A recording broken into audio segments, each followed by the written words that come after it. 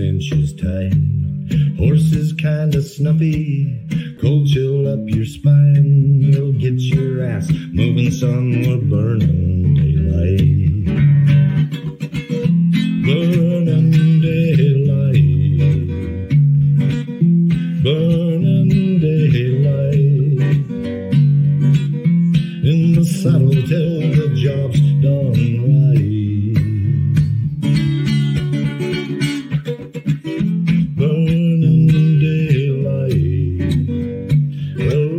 Just together, and you won't catch 'em all. But when you ride through the gate, make sure you sit up tall. I can see the horizon, it's looking pretty bright. Well, get your ass moving, son, we're burning daylight. Burning daylight. Burning daylight. In the saddle till the job's done. Oh, we're back. We are back. I say we're back. Zach Sargent's back on the show. We're gonna do some philosophizing once again, and it's kind of become tradition with Zach. I gotta cut a conversation short because we've already been going for a while. We've already hit a good groove, and yeah. So anyway, Zach Sargent's back on the show because I had what I thought at the moment was a brilliant idea in the shower. I was like, Cowboys debate about shit all the time. You know, what bit's better than this? Cowboy or puncher versus buckaroo. Wade tree versus fork tree, long rope versus short rope, you name it. Hard ass boss versus the cool boss. Like you can argue about shit all day long because contrary to popular belief, most of the day cowboying's pretty monotonous and ho hum. Well said.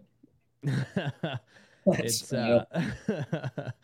it's just kind of in the nature that like you get to picking on each other, and then you'll get to arguing with somebody just because I don't know, it passes the time, and then you get quicker on your arguments, and then maybe somebody gets one over you on your arguments, so then you got to go like look it up because it's eating at you, and I don't know. It's just it's one of those things, and I thought we should probably do some sort of Oxford style, and we're gonna go through some debate styles because I never did get to be on a debate team, which I clearly should have been. I would have loved it, but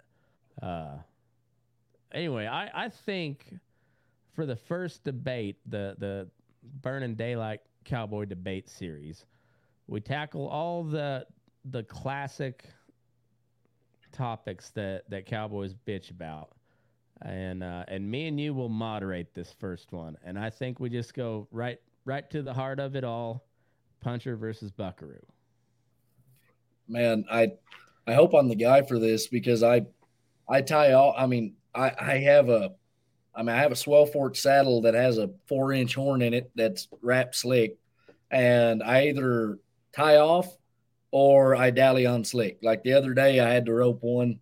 We were gathering a bunch of cows we just weaned and want calf and broke back in, and we drove them through a gate. And I intended to put my horn knot on, but things got fast, and I rolled up and dallied slick horn. I used to be a lot more opinionated about the topic, and then I finally figured out, it all works. So I am curious to get some guys who are probably a little more entrenched in the styles to justify their points on both sides. Mm-hmm. That's not just because I grew up almost strictly cowpuncher influence there in the panhandle of Texas.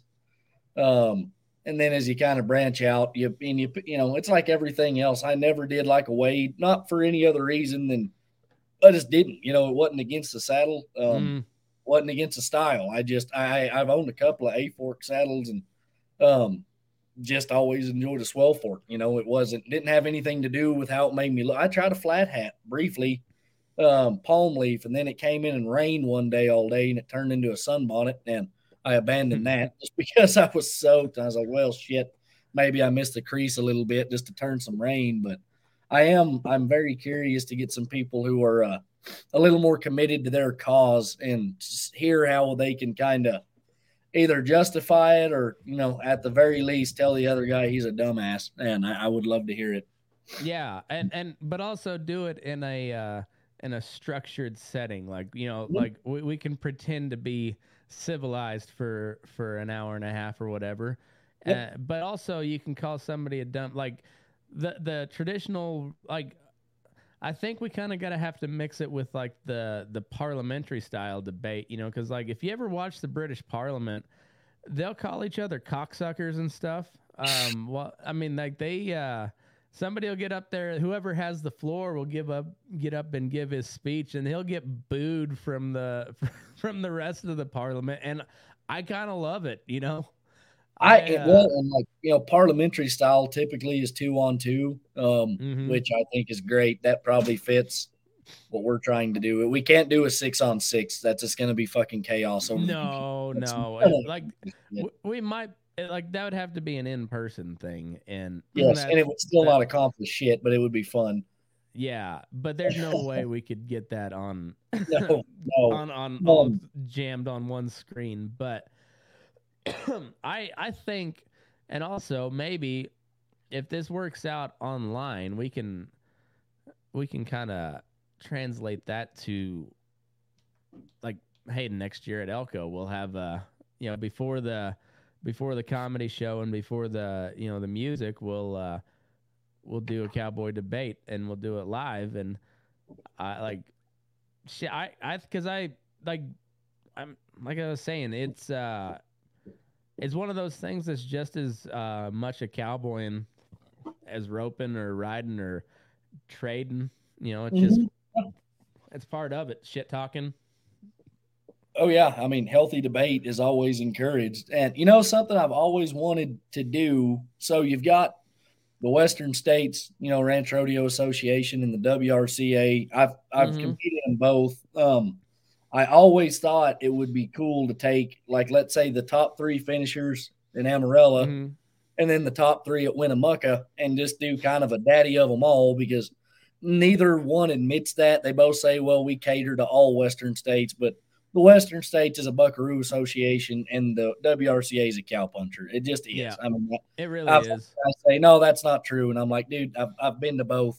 Yes, and even the rules. I mean, even, in as far as the rules go, it's oriented one way or the other. But I've always thought that would be kind of fun. I don't know where neutral ground would be. Maybe like Prescott, Arizona, Yeah, I mean, something like that. yeah. Either there or like somewhere in Wyoming would Yeah, be that'd be close. I mean, if you get just a little south of there, there's a ton of cowpuncher, and then just a little mm-hmm. north, there's a ton of buckaroo. So that would probably Yeah, put you and pretty close. there's a lot of folks that ride Buckaroo style out in Nebraska too. So But it's yeah, which it's weird. I've worked with a lot of Nebraskans now, just through mm, the years, and it's weird because I've seen guys in Nebraska that literally came from like 10 miles from each other, and one will yeah. be flat hat, Armitas, Wade Tree saddle, and the other guy has a chain link on the end of his rope and a tacoed hat. I was like, "What the fuck are y'all doing over there, man?" Like, I don't know. It's wild, and Montana's kind of a lot like that too, because you got, I mean, the first ones up there were the punchers. I mean, they came straight from Texas, but then the Buckaroos filtered in from Idaho, and yeah, Washington, it's Oregon, that country, yeah. yeah, it's kind of crazy. It's one of the, I don't know, man. The Western expansion of the United States. That's I think hands down the most interesting time in history that Hmm? I've come across. It's just so, it's like the last real clash of cultures, and Yeah, I mean, as far as like modernity running head on into essentially what we looked like 10,000 years ago, Yep. Absolutely. In which, like, American settlement was weird because, manifest destiny and the belief that, we should own everything to the West. But the U.S., it was settled like that to a certain extent. But the West Coast and the East Coast both got settled. It was that middle section of the U.S. that was a bitch. I mean, kind of Mm, the high deserts, the actual deserts, and the plains all held very aggressive mounted tribes that were extremely difficult to root out. Um, yeah. it's kind of funny, Well, like where I came from, like we don't have very many old towns. Like most of those towns were founded post 1900, and mm, there was no secret. It was the Comanche. I mean, that was the absolute reason we couldn't get it settled. Where the Comanche were so damn aggressive, it took that long to whip them. Now I yeah, just say that absolutely. 'cause if you go just a little bit east of there or a little bit west of there, shit, there's several towns founded 1850s, 1870s, but like I said, it's not the Midwest. It kind of should be, but it's not. But the Plains corridor Mm-hmm. was really the last frontier in the U.S. I mean, it was a son of a bitch. The Indian Wars, and that's not. I'm not discounting. California had a very rich Wild West history, as did Oregon, Washington. But Yeah, um, but the Indians on the coast weren't nearly as warlike as the Plains Indians because they mhm, didn't have to be. sure, yeah, um, Um, the Plains, I mean, yeah, there was they're like, hey motherfucker, this is my buffalo herd, not yours. Get the fuck out. eh, they were, and it's kind of funny too because just the other week. So I'm in Colorado now, just south of Cheyenne. But we were down. Me and a buddy drove down to Texas to help Dad for a few days. Mm-hmm. And we take the route down through southeastern Colorado, Colorado, the Oklahoma Panhandle, down into the Panhandle of Texas, so back through some of your old stomping grounds. Oh yeah. And that's it. He kind of commented. He's like, it's weird because if you get just a little bit west of here, it's Rocky Mountains, but it all looks the same pretty much for this 10-hour drive. I mean, through these plains, it's just damn near Yep. identical. And I was like, it's that way all the way to Canada. It really, I mean, it's unchanging in almost an odd way just for the span, if that makes sense. You're just like, Yeah. holy shit, how far does this go? Well, and I always go back to the Dust Bowl because like that's what I know. Like that's where I'm from. And but that I can't recommend the book The Worst Hard Time Mm-hmm. enough. Like it's such a good book. Yeah. And they had a map of like the coverage of the Dust Bowl because Boise City, Oklahoma is what they considered the center of it. The And heartland. but Yeah. but it went all the way up to like North Dakota, all the way down into Mexico. I Mm-hmm. mean, it covered a lot of country, but like no matter which way the wind was blowing, it was hitting Boise City, Oklahoma. Yeah. Like that dirt was hitting Boise City, Oklahoma, just getting a little butt blasted right there in the panhandle. It's a, and that's always, I've got a lot of buddies that grew up there in the panhandle of Oklahoma. And it's kind of funny because they always tell me about how forgotten they were and you could say that about southeastern Colorado, northeastern New Mexico, Oh panhandle of yeah. Texas. But it's weird because, like, I mean, it really, if you talk about Colorado, I mean, what is even y'all fucking state insignia has mountains, and you know what I mean? And I mean, Yeah. it's that you think of Steamboat, you think of Aspen, all this. Yep. Oklahoma, you think Oklahoma City, maybe Tulsa, I mean, down towards southern Oklahoma, Texas, Houston, Dallas, Fort Worth, Austin. Yeah. Um, Stillwater. yeah, Yeah. and like and then there's just kind of that forgotten section of Colorado, Texas, Oklahoma, and New Mexico that a lot Yeah. of my good buddies come from, but it's weird because the southeastern Coloradans and like the Front Range Coloradans, you can tell immediately are not the same people. I mean, No. they get along, but like, and it's the same way for me. I meet people from Houston, and I'm like, you're not even the same fucking Texan as I am. Yeah. Like, we are That not the East Texas is a whole different. Like I have a hard time picking out East Texas versus Louisiana. same. Yeah, like that coon ass runs deep. And it's weird. Growing up in Texas, well, I worked for a pretty big yearling man. He's based out of Texas, but I worked for him in New Mexico, and then he's got a high risk outfit he owns down in Falls County, Texas, which is like deep, pretty deep Central East Texas. I thought, hell, I'll back home in Texas, that doesn't sound bad, which that's about 10 hours from where I grew up, but um, it was the craziest shit in the world. I mean, my accent was different from theirs. How we did everything was different, and I was like, this is not. Though we both have the same license plates, this is a completely different thing. And I ran into the same thing when I was in Southern Oklahoma versus my buddies that grew up in the Oklahoma Panhandle. I mean, it's though they exist under the same banner, the state governments of all those states I just mentioned, for the most part, even they have almost completely forgotten about those sections of their states just because it's not what you think of. It has no sex appeal for the most part to the state economy besides agriculture or natural gas. Speaking of sex appeal and no sex appeal, Kansas as a state has no sex appeal, but Southwest Kansas, like it's the less sexy retarded cousin of the rest of Kansas. Yeah, at least Southeast Kansas gets rain. You know what I mean? Like it at least rains in like southeastern Kansas, and then like Eastern Southwest Kansas got the Flint Hills. Like and then like far west Kansas. And that's the thing. You always like even my buddies, and if there's any Kansas guys listening, they're probably going to get ass hurt. But I've worked in Kansas some. I don't have anything against fuck off. Their favorite football team doesn't even play in Kansas. I know, and isn't that unless you ask them. And but it is weird. Like all my cowboy buddies love to talk about everywhere they've traveled, and I've worked with some handy SOBs out of Kansas. I don't know any of my cowboy buds that are just bragging about all their time they spent up in Kansas. It was like, man, I got the fuck out of there. Oh, and it's just like it's like big corporate yard after big corporate yard in Kansas, and then just a lot of farmer ranchers and heavy on the farmer.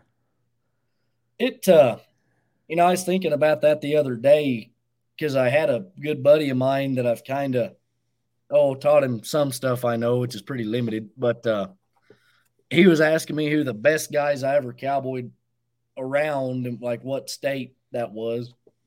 And I tried to give him an honest answer, and I said, well, as far as how stuff was done, I loved how just gathers and stuff went in northern Arizona and the panhandle of Texas. Like it's very orchestrated. Everybody's dropped off, stay in your holes, a lot of etiquette, and I really enjoyed that. Mm-hmm. The best horsemen, like as far as guys that were making outstanding horses, I got to cut them a lot of credit. The Southern Oklahoma guys were really well mounted and they could rope. And I mean, like the average roper in Southern Oklahoma could go anywhere and and stick out. Those dudes were ropey, but there's a ton of those little farmer, there's a million little farmers around there who have spoiled cows. So those Okies are getting to rope all the time. I mean, they get to rope constantly. Up north, the camp guys, just the quality of like Camp Jackson stuff. And by up north, I'm usually referring to like Wyoming, Montana, some of that country. Yeah. You can throw some Idaho in there, but Idaho goes pretty hard buckaroo once you cross that line, it seems like. They do. Yeah, and I like I said, I've worked with some good buckaroos. Worked with several guys out in Nevada I was really, really impressed with. Rexburg is probably one of the best I've ever worked with, and he was a buckaroo and taste. I mean, as far as long ropes and armitas and shit, that guy loved to jerk down cattle. I mean, he may as well have been tied off with that 60-foot rope because he loved it. Shit. I've noticed I'm coming up on what is it, 6 years? Yeah, I think I'm coming up on 6 years here in Nevada, or maybe it's 7. I can't remember, but I guess 2017. So yeah, I'm coming up on 6 years. And man, the buckaroos, they'll get rough with a cow just as quick as any puncher. When it comes to it, but they sure get real sanctimonious when they're talking about it. Right. And You know, he uh, it's not all of them, but like that whole it wouldn't be a stereotype if there wasn't some truth behind it. And and he Rex grew up on a lot of those bigger ranches in Nevada and stuff, and we were discussing the style changes, and he asked me about like Texas, and I said, like my granddad and those guys, most of those guys wore 3.5 inch brim, 4 inch brim, silver bellies, almost universal. Taco creases. I don't even know if you saw till like 90s, probably that real hard Texas maybe like, taco. but it was like it was really like early 2000s. It was kind of like when me and you coming up. I don't know where it come from. Like the brims got bigger as the years went on, The but five like inches got hot. Yeah. yeah, but then the taco, like that Texas taco crease with like the V in the back, and then Yeah. And real squared up, like yeah, it. That's fairly modern. I mean, and you'll see some of the yeah. old timers that wore the little brimmed hats and kind of had the round in the 60s. You see a lot of it, but it wasn't See, and you'll hear a lot of buckaroos, old timers. They'll talk about like the flat hat wasn't a thing till the '90s either. that. And as Rex, I asked him about that. Like, when did you start seeing the flat hats? And he said the first couple of times he actually saw guys show up to Brandon's with flat hats. He said they actually shapped them and just thought it was the dumbest looking shit. Of course, now it's standard practice now, but Mhm. it's and the Texans are just as. And when I say Texans, I should probably say the cowpunchers because I associate the influences. But anyway, the Well, like cowpunchers are. it's really it's Texas versus California, and then the border states join the Mhm. ranks. But But yeah, we always talk about how the old timers did it, but like I've gotten a lot of pictures from like the 20s and 30s that I love just of the old big ranches, and that's spanning from deep South Texas to the Canada line. To be honest, most of those cowboys look the same. They just look poor. I mean, the amount hmm of guys in Nevada and Texas who were punching cows and Brogan shoes and overalls like the song was substantial. I mean, they dressed like people that worked for a living and afforded what they could. I think oh, most I of the mean, just style yeah, we listening to have is modern. Boots, like listening to Boots talk about, he's like, well, the biggest thing about cowboying now versus then is even the poor cowboys got a little bit of money nowadays. And Right. yeah, and back then it was just like, I mean, $100 a month, and you blew that all when you went to town. So you had to go right back to work so you could make another month's wages to blow in town. Well, and like my great granddad grew up on large ranches, and I've gotten to talk to a lot of the old timers back home.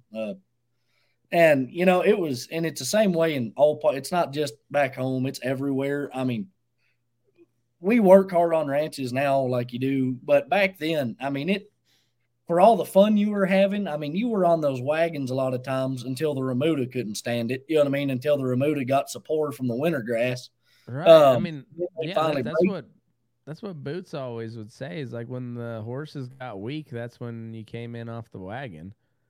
And I don't know how many guys that listen, have ever been on a wagon or anything. If you have, for a week or something, it's pretty fun. You know what I mean? It's like, man, we're really doing it. You know what I mean? And then like after about a month, it's kind of like, man, like this kind of sucks dick. Like this is not all that fun. I'm wet, I'm cold, I stink like shit. Um, Yeah. and you imagine doing that for 5 or 6 months at a whack, like the Diamond A's in Arizona back in their heyday when they were really rolling. When they were still the three V's, at one point they ran 4 wagons year round on that Mm. ranch. And I talked to a guy who was on one of those, and he said, it sounds stupid. He said a lot of times they would cut all of us loose to go to town when there got to be a fight every night. And he said you got so fucking sick of everybody that it was just a brawl every night, and they'd finally cut you loose to go to town.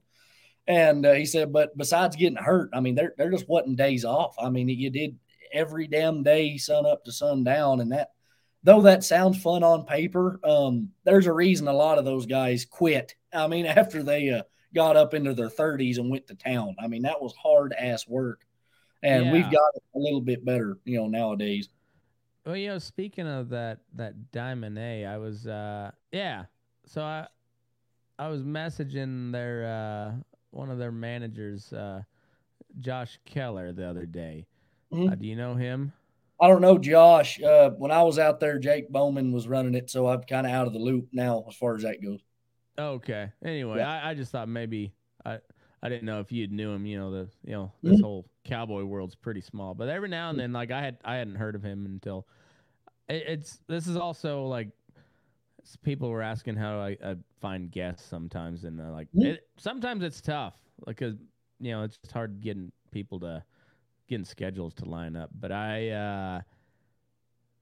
this guy, I was reading his comments on another guy's like post on one of those like ranch jobs groups. I forget which Oh, one it was, Christ. but Yeah.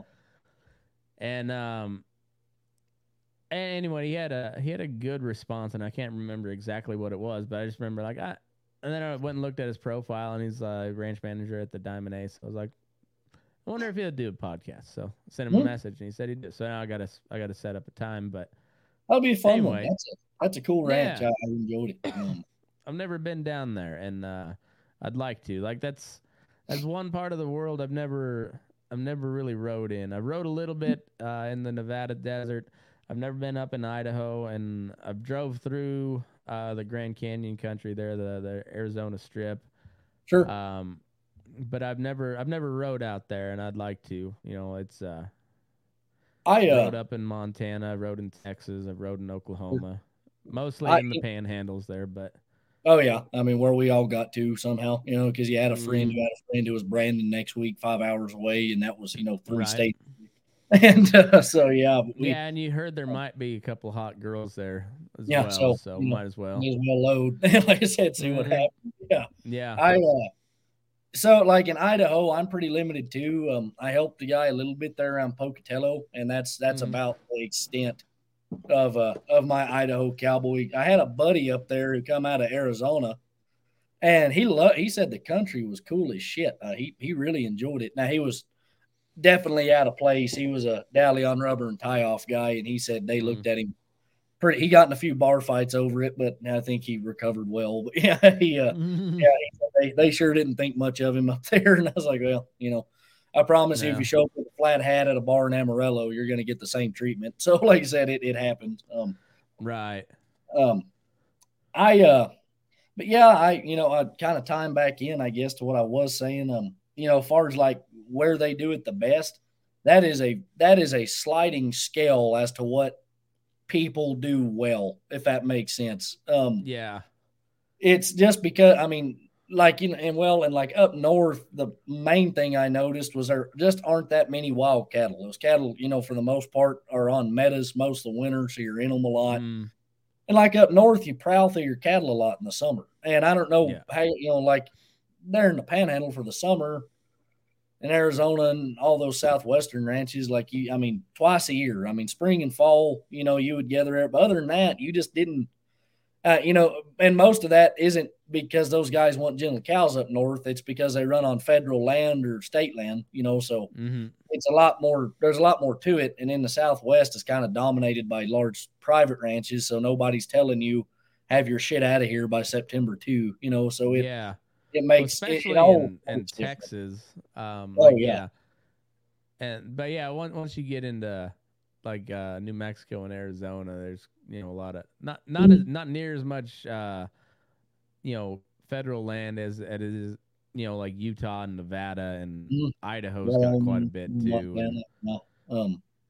No. Which in Arizona, I guess I worked for one ranch in the Tonto Basin for a while, and they were mostly federal. yeah. Um, and then like the Diamond A's and a lot of those ranches they're all private. Um, and the federal land it's necessary to operate, for a lot of these ranches, but it's a horrid pain in the ass. I mean, I have a lot of Oh sympathy fuck. for a lot of, especially the northern guys who have to deal with that shit. It's a horrid pain in the dick to try to be Well, shit. coexist with that federal Jen government. and Logan Hill, who we had our first Mhm. philosophizing is in the job description. I Yeah. mean, there his family is one of the uh you know I don't know how early of the Mormons they were, but they were, one of the Mormon families that helped settle, old Deseret. Mhm. And it was the BLM and just local politics that drove them to Nebraska, of all And places. They went east. is Jennifer Mormon? No, her husband, his family is Mormon. That's I a don't think that. can't I don't think believe he's a. can't believe you I made don't me think he. associate with a Mormon if she was. No, she's not Mormon. I'm I just don't know. one shit by the way. I don't even think it's Mormon. Your beliefs are dumb.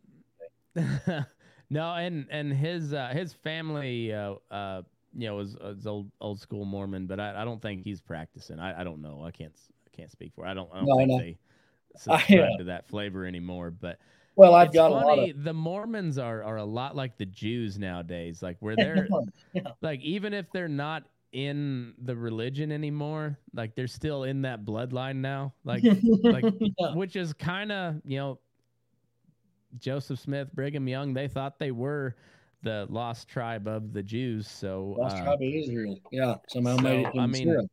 technically, I mean, so it's not a surprise now, but you look at it here. What is it? It started in like the 1830. So coming up on 200 years later, like, well, they've kind of made themselves a race as well as a religion. Like They have. Yeah. I've got a you lot know, of Mormon may, buddies. Go ahead. maybe Adolf Hitler should have embraced polygamy a little bit there in the Third Reich, and he would have got a little more. Little more Oh, support on the back end. Yeah. I've got a lot of Mormon buddies, and I love to give them shit. And I was teasing one of my, but one of them, I was drinking beer and teasing him about he couldn't have none. He's a horrible Mormon because if you asked him twice, he'd refuse a beer. On that third one, he couldn't turn it down. But I was that's teasing him about because The Princess Bride was probably the only movie he was allowed to watch. Like you can only ask if you ask him 3 times. He. yeah. Yeah, I loved it. I was teasing him one day about because he didn't become Mormon until he was like shit. He's like 25, and I was Oh like, no shit. oh, and I was like, how the fuck do you fall for that shit at 25? And he said, well, how did you grow up? And I was like, yo, I grew up Baptist originally, Southern Baptist. I'm not necessarily religious anymore, but um, Yeah. and he goes, he said, I grew up Methodist. And he said, best I could figure, he said, Mormonism was no more ridiculous than being a Methodist. And I was like, well, I guess I can respect that point too. But, I was like, I don't know Well, that any of them are more right or wrong than the other necessarily. see, I'm starting to come around more to the Mormons because at least they keep their women in line. Oh, man. And I will say, like it or not, in a lot of those little Wyoming towns, if you saw some smoking hot little blonde walking around, just put the money on it. She was Mormon. Yeah, most likely. Don't know how that worked, but man, that gene pool, though narrow, is working for them in a lot of places. Like good for Right. them. Well, they unlike the Jews, they spread the wealth around. Like they go preach. Yeah. Like the Jews try to keep everybody out, and the Mormons are like, nope, we're spreading it. They're like, hey, that whole thing where we're talking about like the dark skinned becoming white and delightful and stuff. Let's have you seen these Samoan people?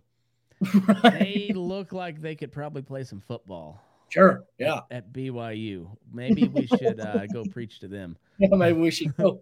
Yeah. Plan a cruise. And no, I've got a lot of Mormon buddies that I love to give shit for their fucking beliefs, and most of them take it pretty well. They take I it better think than my I think Baptist they buddies. have the toughest skin around. The Mormons Absolutely. do. I mean, most of my Baptist buddies I grew up with do not take criticism well. Um, Mm-mm. Neither do my Church of Christians, but the Mormons, say what you like. They know that they're the butt of the joke and they don't mind. Mm-hmm. They got Um, a Yeah, they got a great sense of humor, or at least maybe not a great sense of humor, but they take shit well. they do. And I assume when you sign up for it, you got to know what's coming. Like it's not like you're being blindsided. That's a Google You know, search. like when we went to church, so we were talking about being persecuted for your faith, and maybe that's true in a bigger city, but in small town Colorado and small town Texas, No. no, you persecuted everybody else for their non-faith. Yeah, for them not having their ass. Yeah. Um, and which, it's funny kind of talking about religion because I get asked often by family and friends, if I'm an atheist or what. And I've had to kind of reflect on that. I never used to worry about it until I had kids, because I want to be able to give them an honest answer. You know what I mean? Because I don't want them to think, well, dad's a fence bird. And I still can't. I mean, that's the thing. I've thought about it 100 times. I'm like, I don't know.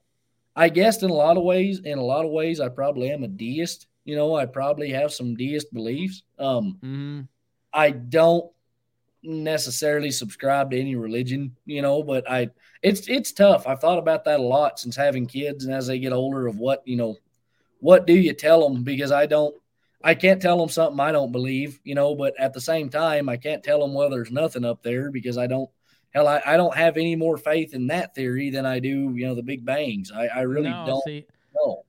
that's kind of where I fall back on Christianity, the same way with your buddy did on Mormonism versus Methodists. Mm-hmm. I listen to some of these supposed like smartest people to ever lived, and they talk about all these theories, and but it's all based off of the Big Bang theory, Mm-hmm. which if you believe that, then you you believe in something that you cannot prove, and there's no way of saying, but you're just thinking, as the best of my knowledge, this is what happened. Mm-hmm. Okay, well, the best of my knowledge, somebody greater than us created all of this. Mm-hmm. And so I think no matter, religion permeates everything, no matter if it's atheism or deism. Atheism is a big of a faith as as Christianity is, because you And believe that there is nothing else out there, and it all came from. And nothing. maybe probably not all atheists believe that the Earth originated from the Big Bang, the universe, whatever. Mm-hmm. But either Well, way, I guess, and I've told people, if I do believe in a God, I could also believe that. I mean, it's possible that God, if He existed, I still don't know why there can't be a God and a Big Bang. If I was going to right? subscribe to that He train of just did a thought, little poof. yeah, and And that's like, I guess it could be both. I don't know. see, and then I'm in a if weird you get spot. to considering Mormonism, what they believe, and then you're like, oh shit, that could have been like one of Brigham Young's descendants that went Okay, and created the okay, Big Bang, and then okay, created this universe, okay, okay, and okay. so like it's just like, who the fuck knows? At the end of the Yeah, day, I no, don't that's know. what's weird to me is like the cowboy culture too. So a lot of cowboys aren't, not that they're bad. I know a lot of really good citizens who punch cows for a living, but I know twice as many that are degenerates in every Like um like every possible way. yeah, in every fucking way mentionable. Like they are horrible citizens, horrible neighbors. But I guess a lot of it's due to Hollywood, that there's like this, especially conservative Hollywood and kind of the golden age. Mm-hmm. But you always, it's always with a background of like, we are strong, patriotic, Bible loving folk. Oh, I was like, I remember, this sticks out in my head, and not to cut off your point, but oh, it you're just adds to it. Um, I promise. There was like something at the end of the. It was on Facebook, and I forget what they were bitching about, and some lady was, and she was an older lady, probably lived in a small town, but I know she did not grow up on a ranch. I looked at, because I always like to look and see who I'm talking to oh before I yeah, write anything, and she had this big long diatribe about it's a moral holds his hat over his heart when the anthem plays, and Yeah. bows his head when and says grace every meal and blah. I said, well, in my world, a cowboy is a guy who, or is somebody who takes care of cows on horseback. Yeah. That's it. And Like the I, rest of that stuff is all just smoke and mirrors. No, no.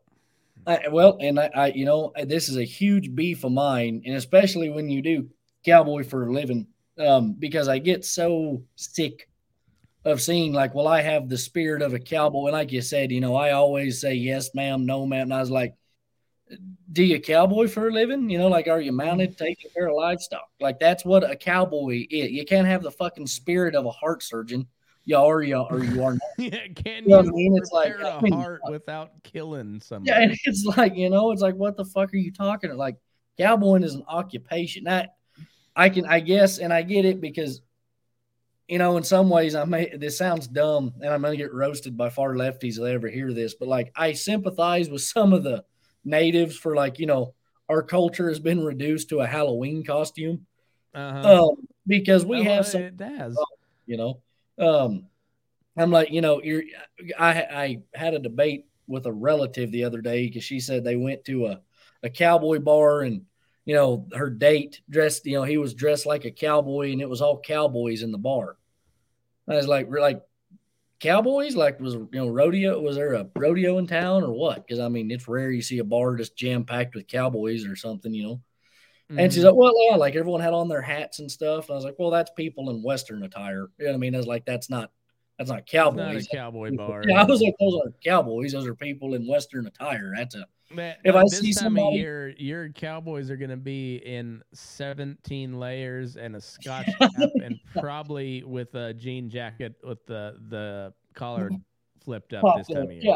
And that's, I was like, I mean, and I know this sounds dumb, but if I see someone in a bolo tie, I can almost immediately tell you that motherfucker couldn't catch one and saddle one if his life depended on it. Like, Yeah, I was like, I don't know any cowboy who wears a fucking bolo tie. Like, I was like, right. that's not a thing we do. I don't know where that came Mm, from. yeah, and I had to talk to my like all of my like city boy friends at one point. I'm just like they keep saying they assless chaps. Well, first of all, it's shaps. Shaps comes from chaparreros, Mhm. means short pants. But Yeah. if they had an ass to them, they would just be leather pants. Yeah, I've made the same point of like Shaps can't have an ass in them, then that's just pants. You know what I mean? Like, that's Yeah. like that's kind of the The defining marker of Shaps. the, the closest that you come to having pants in the Shaps world are the Armidas. Like Yep. that's honestly the closest because you have the fringe, uh, and yeah, it just Yeah. yeah, The little everything else no, like Shaps are not meant to have an ass. Yeah, no, I mean that would defeat the point of said Shaps. You know what I mean? Like I said, that would Yeah, be I that was can you making imagine having Shap leather on your ass crack all day? I can't if you pitch to people like how about some raw denim? That doesn't sound great either, but like we do it constantly. And Yeah, well, but honestly, the first like 4 or 5 days in that raw denim is not great. it's not. I've been chafed to shit with a nice Yeah, brand new pair of Levi's. you try to break in those new raw denim in the winter when you've got layers underneath them. Which I'm a free baller in the summer. I've been commando since I was 12, and I can't Oh, how imagine now. how do you deal with the sharts? I don't see. You're not the only guy who asked me that because I have so many friends. Like, what about like if you shart? And I guess my diet is not conducive to sharting because I'm not. Mm. I just don't. I just don't leave I the feel house I that feel day like thinking, you're what if being I racist at me right now. Like It's not it is racist. not it is It's not my fault that I eat a lot of jalapenos. It is in my that's DNA. And you know what? whatever. You're a fucking bigot, and I hate you right now. What? Yeah. Well, I get Mostly asked this a because you lot. can go free ball and not shart yourself. That Like, I hate you dude, for that, you fucking bigot. I'm not gonna turn him in over podcast, but just today I found out when we went to help my dad with his some of his shit back home. This guy I brought with me got a horrible stomach virus during this trip and accidentally shit himself a little bit in my mother's spare bedroom. Oh And no. he was like, I was giving him shit because you're gonna, you have to. And he's like, it's never happened to you. Is like, I can honestly say, since adulthood, I've never shit not once, never voided my bowels on myself. I've been slick clean since at least, let's say, like Oh, my inaugural time at the National Western Stock Show, I believe I was 8th grade. We went up for FFA, Mhm. and I came down with something fierce like right before we went, but I was No, not gonna miss the show. Like no. it's 8th grade, and you get to go out of town with your buddies, Yeah, it's big shit, and man. oh man, I shit myself going Oh, into the rodeo at the at the National Western Stock Show, and like so I found where we were going in, and I was like, I gotta go to the bathroom, and waddled myself over there, and I just bought a new knife at the Hall of Education from one of those cheesy ass vendors, that, and it was probably a dragon knife if I remember right. I can't remember for sure, some but dumb shit. one of those cool Yeah. things when you were 8th grade, Mhm. and I cut my underwear off, Yeah. so I didn't have to take my pants off, Right. and I just promptly left them on the floor, cleaned myself up, and then I kept a little cushion of what do you ever watch Robin Big Oh yeah, I on used to MT? love it. Yeah. All Yeah, right. the man pawn. Yeah. I did the man pawn. It works. Yeah. Well, you You have to know, do, like if you've already shit yourself once, don't take any other chances, man. Like yeah, I get it. you I get pad it. that Like shit I up. said, I am sympathetic to the fact that there are people that risk shitting themselves, but I'm blessed. I haven't done it. I don't walk out of the house planning on it. I had We, another buddy one time in 8th grade, actually, same grade, who nutted himself one time, mm. which I thought was odd, but it happened. I saw the remnants. Him and his girlfriend were doing some heavy petting on the Oh, bus. Um, we were I've going to never had that. Never had that. Like my first time went way too long. same. Like Yeah, I couldn't go because I jacked off my whole life. So it was a completely different feeling. I didn't know, you know what I mean? It's like, I can't, it's not going to happen. I'm not used to yeah, this sensation. yeah, and yeah, same thing. It was like way too long, and eventually, like, yeah, it wasn't. I mean, it was fun, but then I got used like the anxiety kicks in, because you're like, what is it broke? Yeah. My first time was in a grove of trees in the middle of town. And, Oh shit.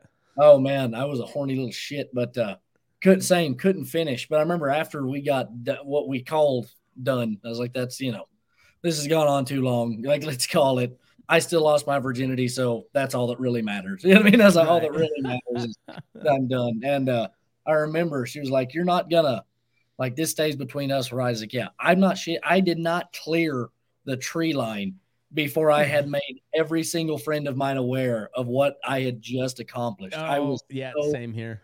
so proud. I was you could I mean that was to this day I can't recreate that like ecstasy I felt of just like I Oh, may die but I won't die a virgin. You know what I mean? Like I was it's like the I best am. best I thing did it. ever. Oh, Same thing. I did it in the house that I was renting in college. It was my summer after my freshman year. I had plenty of opportunity freshman year, but for whatever reason, usually too drunk. Like it wasn't whiskey dick. It was just like, no, I'm just yeah. out. I'm Yeah, I'm unconscious. Yeah. yeah, Yeah. exactly. Or I was too drunk to make any headway from the Right. get go. Yeah. And Got more yeah. yeah, so but anyway, like so it happened pretty normal in my house there that I lived in college. But yeah, as soon as I was done, I called everybody. Yeah. Yeah. It's a big moment. Fuck yeah. Like I mean that and having my first child were probably, tit for tat on like the Right. emotional scale for me. Yeah, it was yeah, kind of on the same level. Pretty Yeah. much. Which Pretty I much. I did it. I pursued it young. So I lost my virginity at 14 years old, Oh shit, dude. which Yeah, is so that's irresponsible. I will tell my kids, like, I know it sounds fun, but if you knock somebody up at 14, like your life is fucked. Like, as you know what I mean? Like you fucked up horribly. yeah. But Yeah. I just I And was so pinned up at that age, man. I just God, I walked around with just a rager. Like I couldn't help myself. I was a little mom. I mean, don't get me wrong, it's not that I wasn't trying. It just never really did happen. Well, I also grew up in a very well, my dad was not very strict at all, except you're gonna work. Like we went to Right. work, and Yeah. but other than that, he didn't really care too much. My mom was devout Southern Baptist, and I was in church at all times. I was I played guitar in youth group. I did Yeah, CF the man. flag, the Oh yeah. whole shebang, dude. Oh yeah. Yeah. I led the youth group for a while, Yeah, and yeah, me my too. I was gonna be a youth pastor there for a minute. me too. Just didn't shake out, but Yeah, like for whatever reason. but no, Turns my out dad was banging sluts was kind of fun, actually. yeah. Well, that was the problem. Is I kept finding funner shit to do on Wednesdays. Right.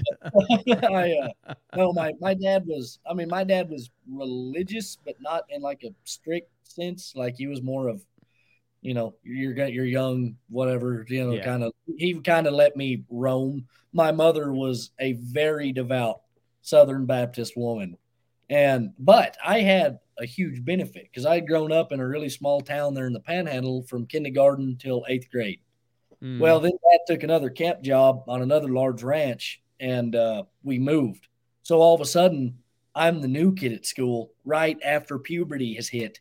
And being the new kid at school is just, I mean, especially in schools that have like, 10, 12 You're kids per gonna class. fight and you're gonna fuck. Yeah, I mean, it was for me, it was the best thing that could have ever happened to me. It was a good time. It was perfect time. I should probably thank my dad in my adulthood now for that strategic move. Um, Ah, and that's because perfect. he benefited me greatly, Um, I have probably had some of the same. Like we lived on, like pretty remote ranches. So like going to town, like if I was in town, like and once I got to drive, I was in town on the weekends. But like in junior high and stuff, barring like sports, FFA or 4-H, like you just weren't in town. You know what I mean? Like you Yep. didn't get a lot of the opportunities that town kids got for like under the slide hand jobs and stuff. Because like we had to get on the fucking bus. You know what I mean? Because like we had a Hmm. 45 an hour bus ride to our entrance to get kicked out to walk. To bumfuck nowhere, Panhandle of Texas. So like Yep. we got shorted on some of those early experiences, but I made up for it as soon as we got that move out of the way. Um, yeah, Hey, I it's gotta a go fun take a way leak to real quick. I'll be right back. yeah. Go ahead, man.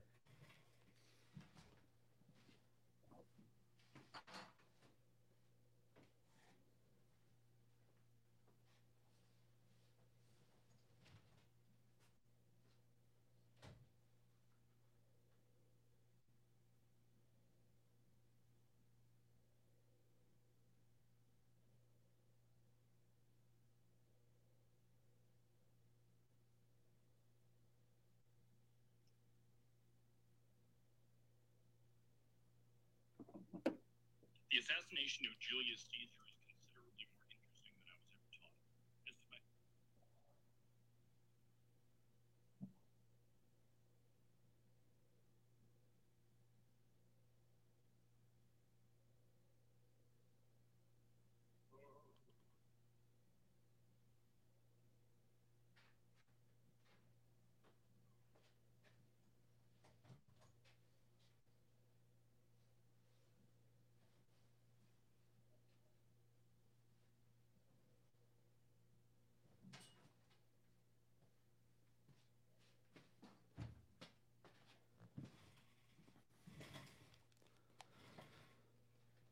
Oh, Okay. yeah.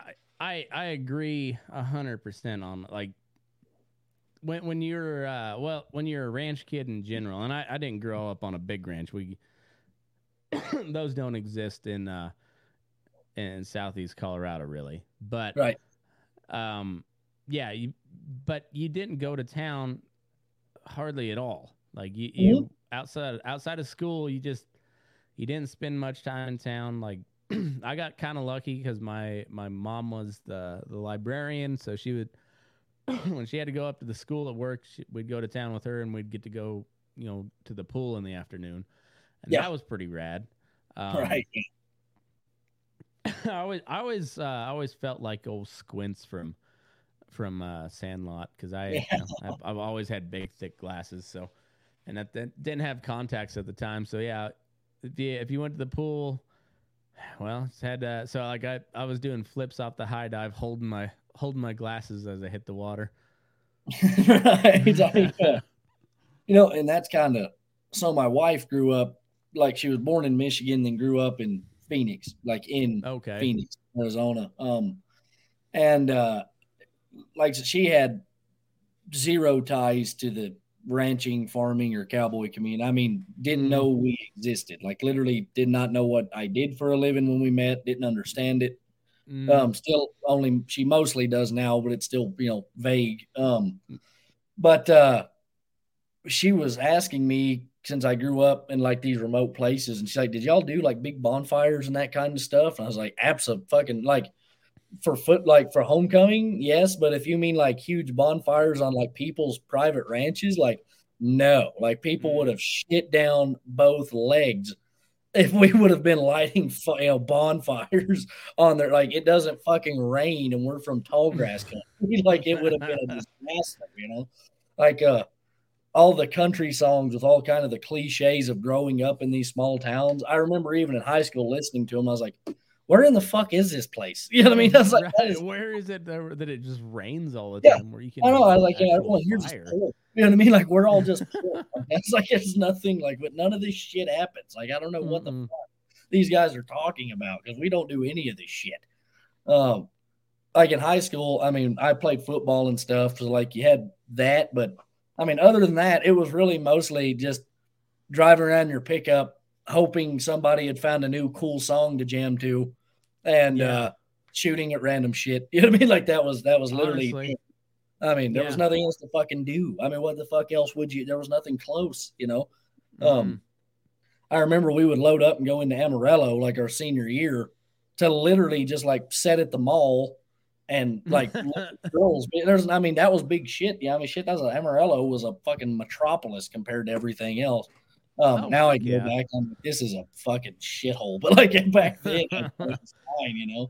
Oh, well, but then you get a little bit older, then you still went to Amarillo, but you went to the Ropaho. Yeah, exactly. There wasn't shit to do. And in some ways, like I don't know. That's another thing I'm kind of facing into adulthood because the older I get, I see the flaws with where I grew up, but you remember a lot of the good stuff with how you grew up.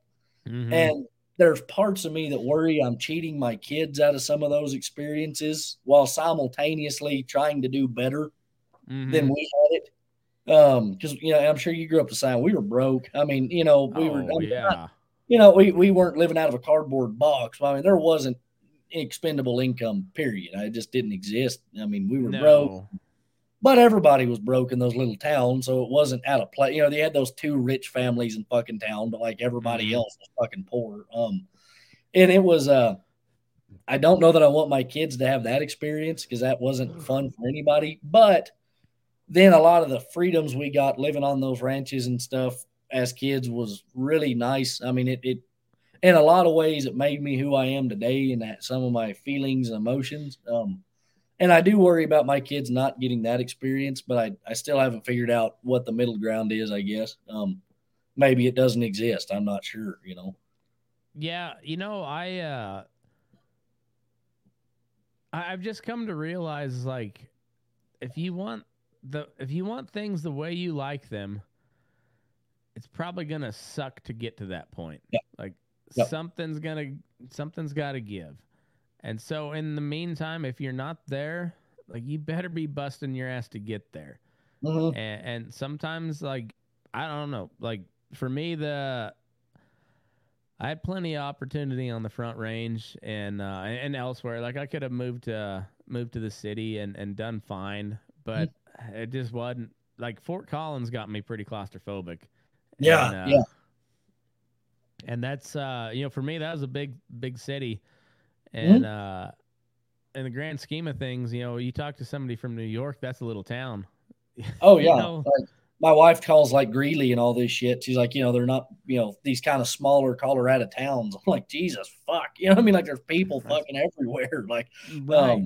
by my Yeah. standards, they're packed, But I guess growing up in Phoenix, would kind of give you a different perspective on things. But I see a lot of guys, especially guys that I grew up with and stuff that grew up cowboying or their dad's cowboyed and they grew up on ranches. And a lot of guys are not returning back to those ranches. And it's not even because they don't want to.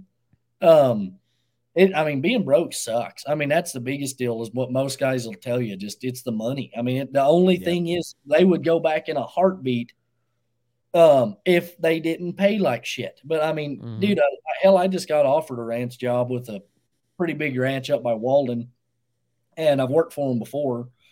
And I was like, you guys are going to have to do better than you did last time on the money, And they finally came back with their counter offer, and 2,300 was the counter offer. And I was like, dude, I got 2 kids and one on the way. I mean, that's poverty wages.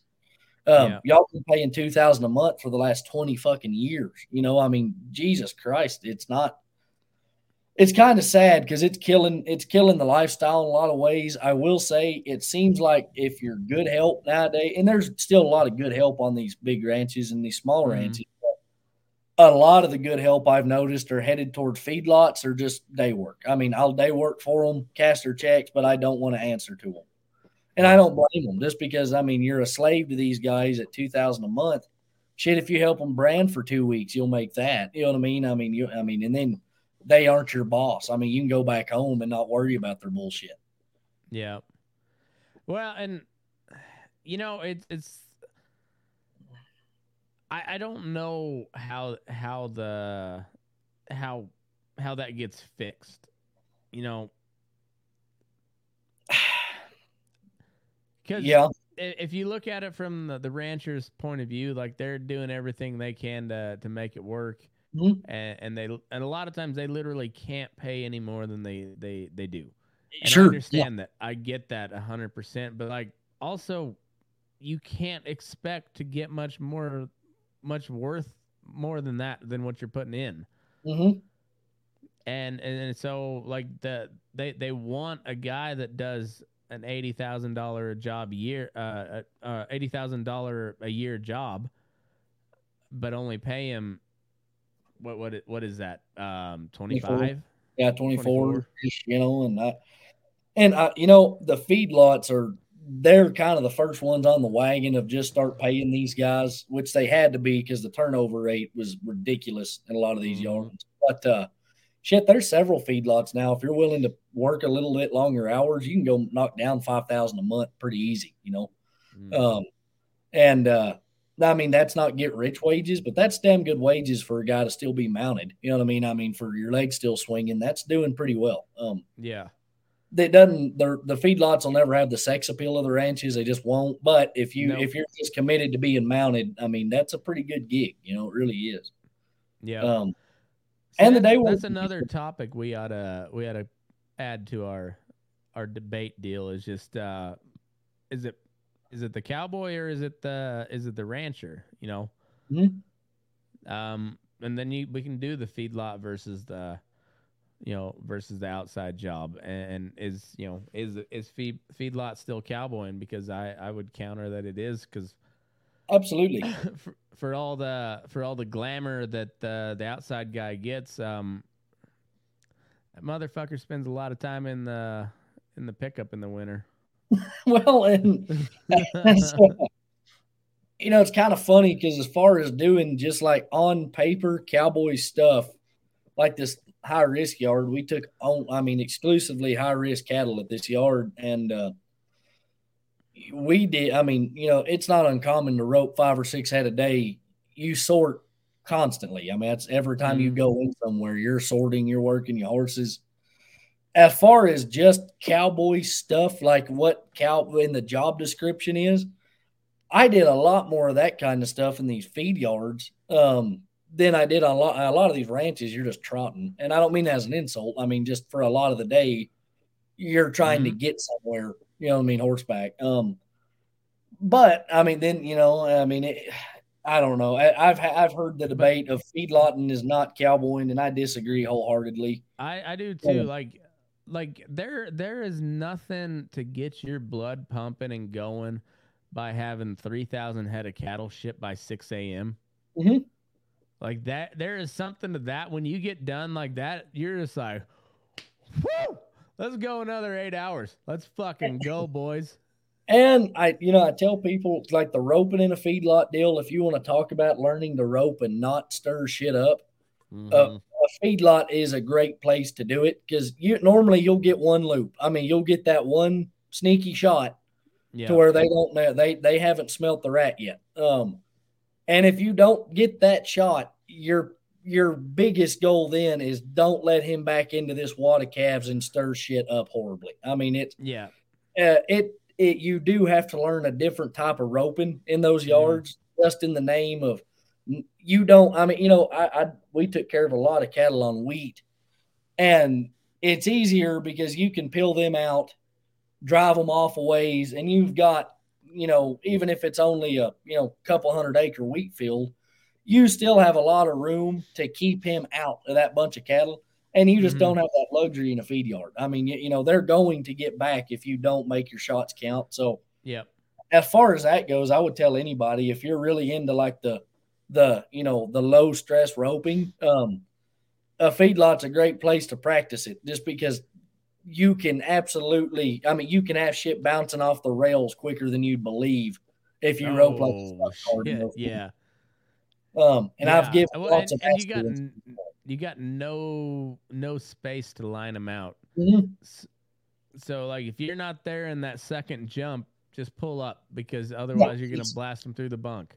That's reset. I mean, we don't. This cannot. And I've handed out a lot of ass chewings to a lot of guys who are pretty good help. I mean, really, and it's not. I'm not sucking my own dick, but just I mean, you got to learn to not stir this shit up when you're roping shit.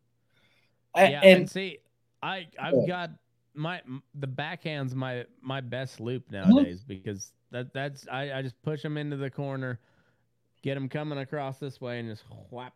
It's the easiest way, and then and it's perfect. It also teaches your horse to face up because you got them facing right here. By the time you're throwing that loop, they're right over here. And then you go to the horn, and it's just they're naturally as you go to the horn, it's gonna teach them to face up. And by the time that the rope hits, they're facing them. And and so the way I kind of ran stuff, and I don't mean this as if anybody that worked with me, don't take this as an insult. Feedlots are notorious for guys shooting the shit, and you get to a hospital, and we're going to burn an hour, and that drives me up the cocksucking wall. I'm like, the best time to get through these cattle is right now, especially during the summer. You're not seeing shit at 2:00 in the afternoon when everything has its. So get through the fuckers. So like on my section that I ran, I would tell everybody break apart. I mean, you ride this alley, you ride this alley. If you get your ass in a crack, call that other guy over. But for the most part, I expect guys to be able to pull alone and rope alone, and something else we did a lot of in this yard is you got to learn to rope by yourself. And that sounds easy enough, but you're removing these cattle from the pens. So you're doing a ton of handling your slack, not getting your horse in a wreck, opening gate latches, pulling them out of the gate, and not releasing 300 head of dairy crosses because they're stupid as a bag of shit. I mean? You're trying to spot them out of a crack this big just, to prevent disaster. And also not fray the shit out of your rope. And that was the next point and not hang your rope on something so you go from a 4-strand to a 2-strand, leaving the fucking pin. Yeah, and if you're running a cotton, you just go ahead and cut that rope because it ain't worth a fuck anymore. Yeah, because Jorge, who was running the welder, does not have a grinder with him, so he left that fucker in. But yeah, those cotton ropes are 6 strand, and I know you only frayed one of them, but just go ahead and cut it because that cock's just cut it right there. Tie you a new Honda, but because that is compromised. But yeah, but it as far as like learning to do that stuff by yourself and be handy at it, there is a lot of shit you're going to get to do in those feedlots that you're not going to do outside, and it will translate to outside as far as learning to get that shit done in a timely manner, not make a wreck out of it. Because I never tell guys, slow is smooth, smooth is fast. I hear that all the fucking time now, and I'm like, just as if I don't care if you go slow, but at the same time, this isn't a timed event. But I do have expectations of time. I mean, if you're in the same fucking pen 30 minutes after I saw you in that pen, they're better. I mean, you need to have a reason. You know what I mean? It's like, man, I mean, we need to be getting through this shit. So you cannot take all fucking day. And that is something I've like we were talking about the buckaroos and cowpunchers. Most buckaroos I worked with that were good did not give you that clinician line of shit of, it takes as long as it takes. Because if you work for a living, it does not take as long as it takes. You need to be getting your shit done. I've never worked for people who are like, oh, if that, hell, if it takes all day to do it, it takes all day. Normally it's like, hey, whether you're branding or weaning or whatever, it's like all of this is affecting how these cattle do. Same way in a feedlot, the longer they stand, the longer they're sick, the longer till they get medicine, or the hotter they get, they can't fight for feed. And this whole thing is about how they're converting this feed. You got to get your shit done. I mean, that is a good standard to a good help. If you're good at it, you can do it quickly and not make a wreck out of it. So yes, smooth is fast. It does not take as long as it takes. This is a job. I mean, I have, there are expectations. Well, and also like know when to cut your losses. Like, oh yeah. If you miss on the third loop and that sucker has still got his tail up and running away from you, he's probably not that fucking sick. I'm also a huge preacher of that. Of if it comes down to a wreck or getting him, or a wreck to get him out or leave him alone, just leave the bastard. Hell, if he hasn't laid down by now, we'll get him tomorrow. Right. But we've we've ran 3 pounds off of him trying to do this shit. Yeah. And like, he's sick. He might be, but he'll probably be all right because he's outrunning you.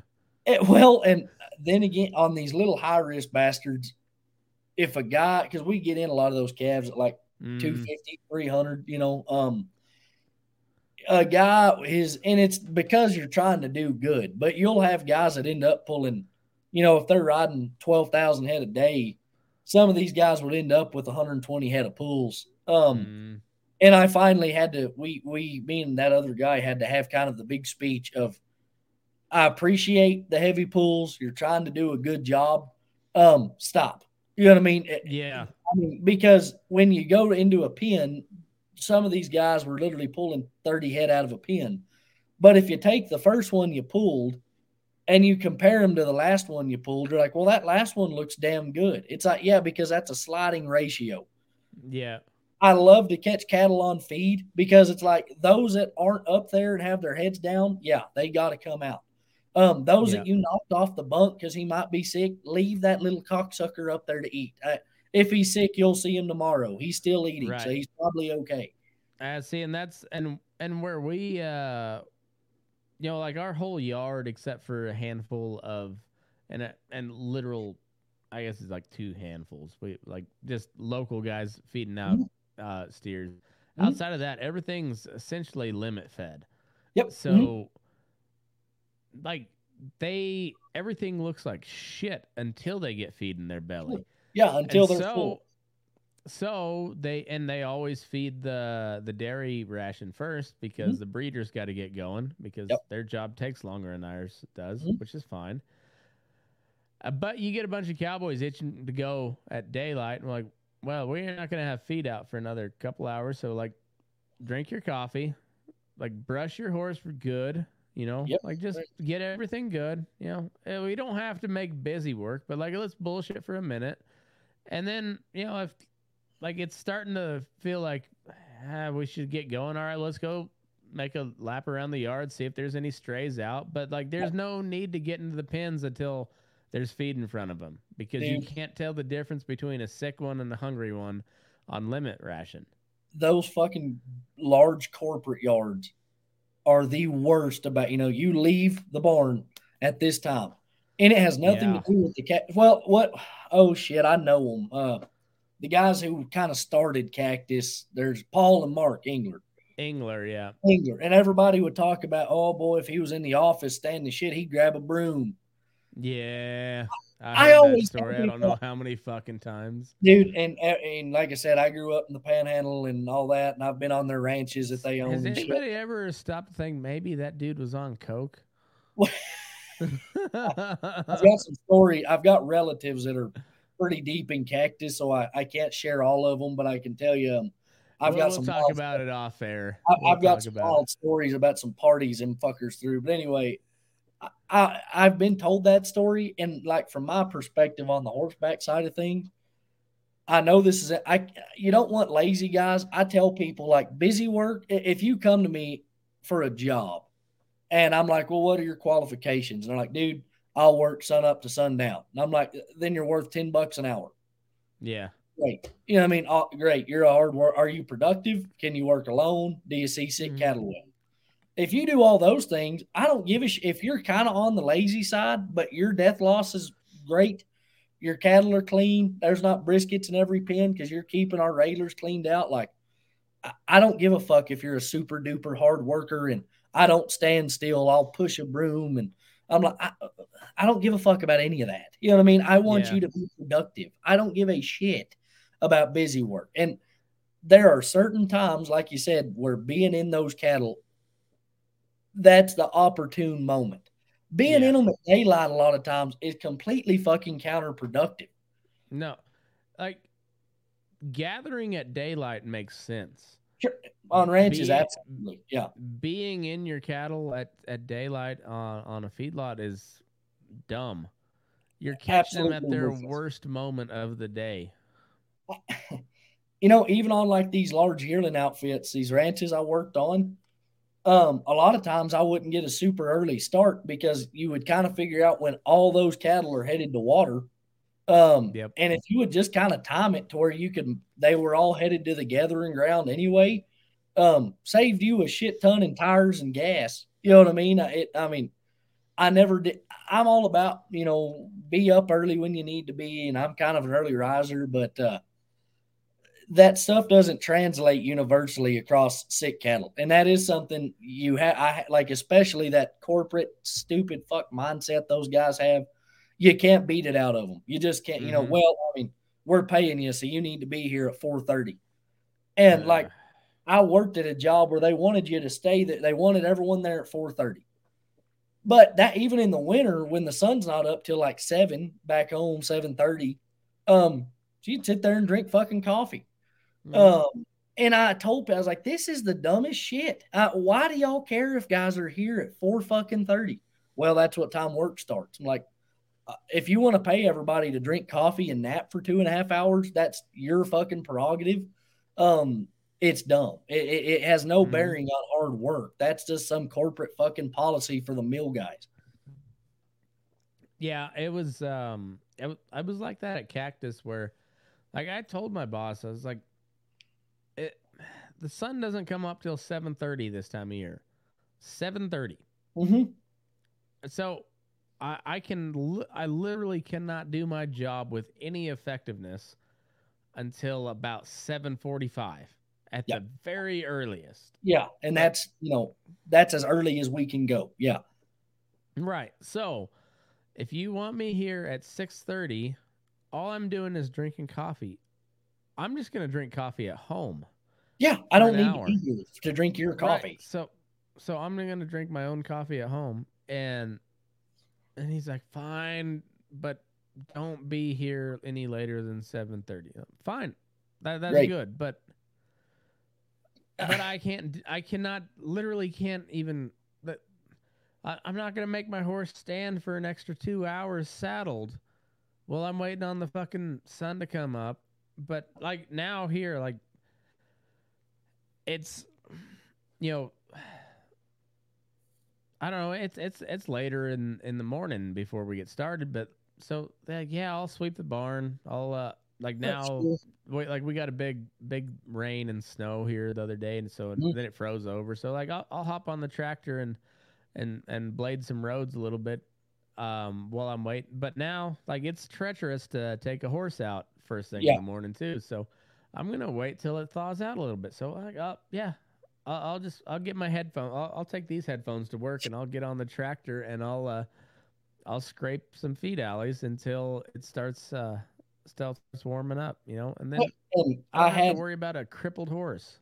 and another big shitty. So last year we got a hell of a blizzard here, and I mean it was wind was blowing about 40 miles an hour, and I'm not joking. Did you catch any of this shit this year? A little. I mean, the wind was worse than the snow. The further east you got, the worse it got. I say Nebraska got Yeah, they got uh hammered. I think. yeah, I was trying to think of a good term for it, but they got they got hit pretty hard. Like Fort Morgan got it pretty good. Mm. Kersey got a little bit, and then by Greeley it was just wind. I mean, it dumped a little, but not much. It wasn't What treacherous or anything. what did Lyman look like? I bet Uh, I got a buddy down there. I'm not sure. I don't know what Lyman got. I know like just like Boise City South got a shit ton of rain and it got cold, but it didn't snow much. Sleeted a Mm. little bit. They're back home. Dad said they got a little sleet and rain, but it never did get cold. But anyway, so like last year there was a big blizzard blew through here. And I mean, about 3 foot in front of your horse's nose is what we could see. Well, the manager come up and was like, "Why aren't you guys horseback?" I was like, I will get horseback, but for what? To call in deads?" And he was like, "Well, what if there's sick calves out there?" It's like they're dead. If they're that sick, they're not walking to the hospital, and Baytril does not cure hypothermia. You know what I mean? No. Like they're dead.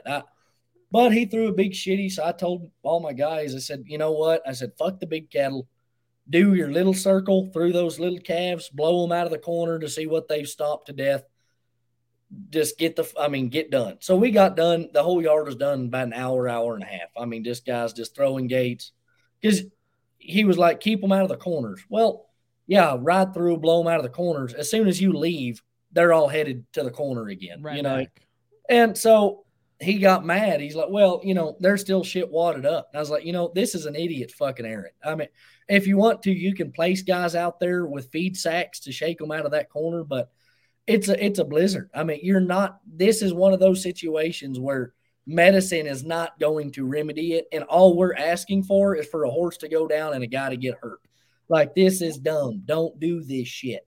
See, and this is where, like, when you go back to the whole religion thing, you're just like, this is bigger than I am. I cannot do anything here. No, Like, this is not sick cattle stuff. This is an act of God, and we cannot. Nothing we do today will fix what's going to happen tomorrow. Nothing. no, like you can do an after action report or whatever they call it in the military, and but at the end of the day, you're just like, we were overwhelmed by nature. Yeah. At the end of the day, it's like we didn't have. There's no plan you could make because nature just does what it does. Yeah, and like and I feel like a jackass looking at this crew of cowboys staring at you. Like, are you really going to make us? And it's like, no. I mean, honestly, just stay warm, do a circle, go. Like this is manager. This is purely corporate shit. Right. It's one of those just like, no, I don't believe in this, but also like I'm not going home to my wife in this and telling her that I'm fired because they asked me to go do something. So it's like, hey, let's like you have my back, I got your back. Let's go make a show of this and then come back in here and because guess what? If they're not, he's not going to fire all of us. So yeah, I mean, he's got to have us. You know what I mean? If we do this as a unit, we're okay.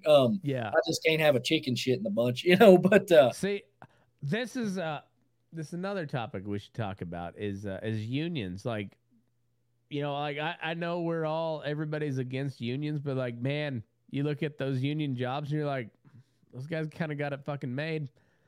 They had to You go know, through some shit to get there, though. I've actually been a big preacher of the dumbest thing Cowboys ever did was we didn't realize the value in unionizing. Mm-hmm.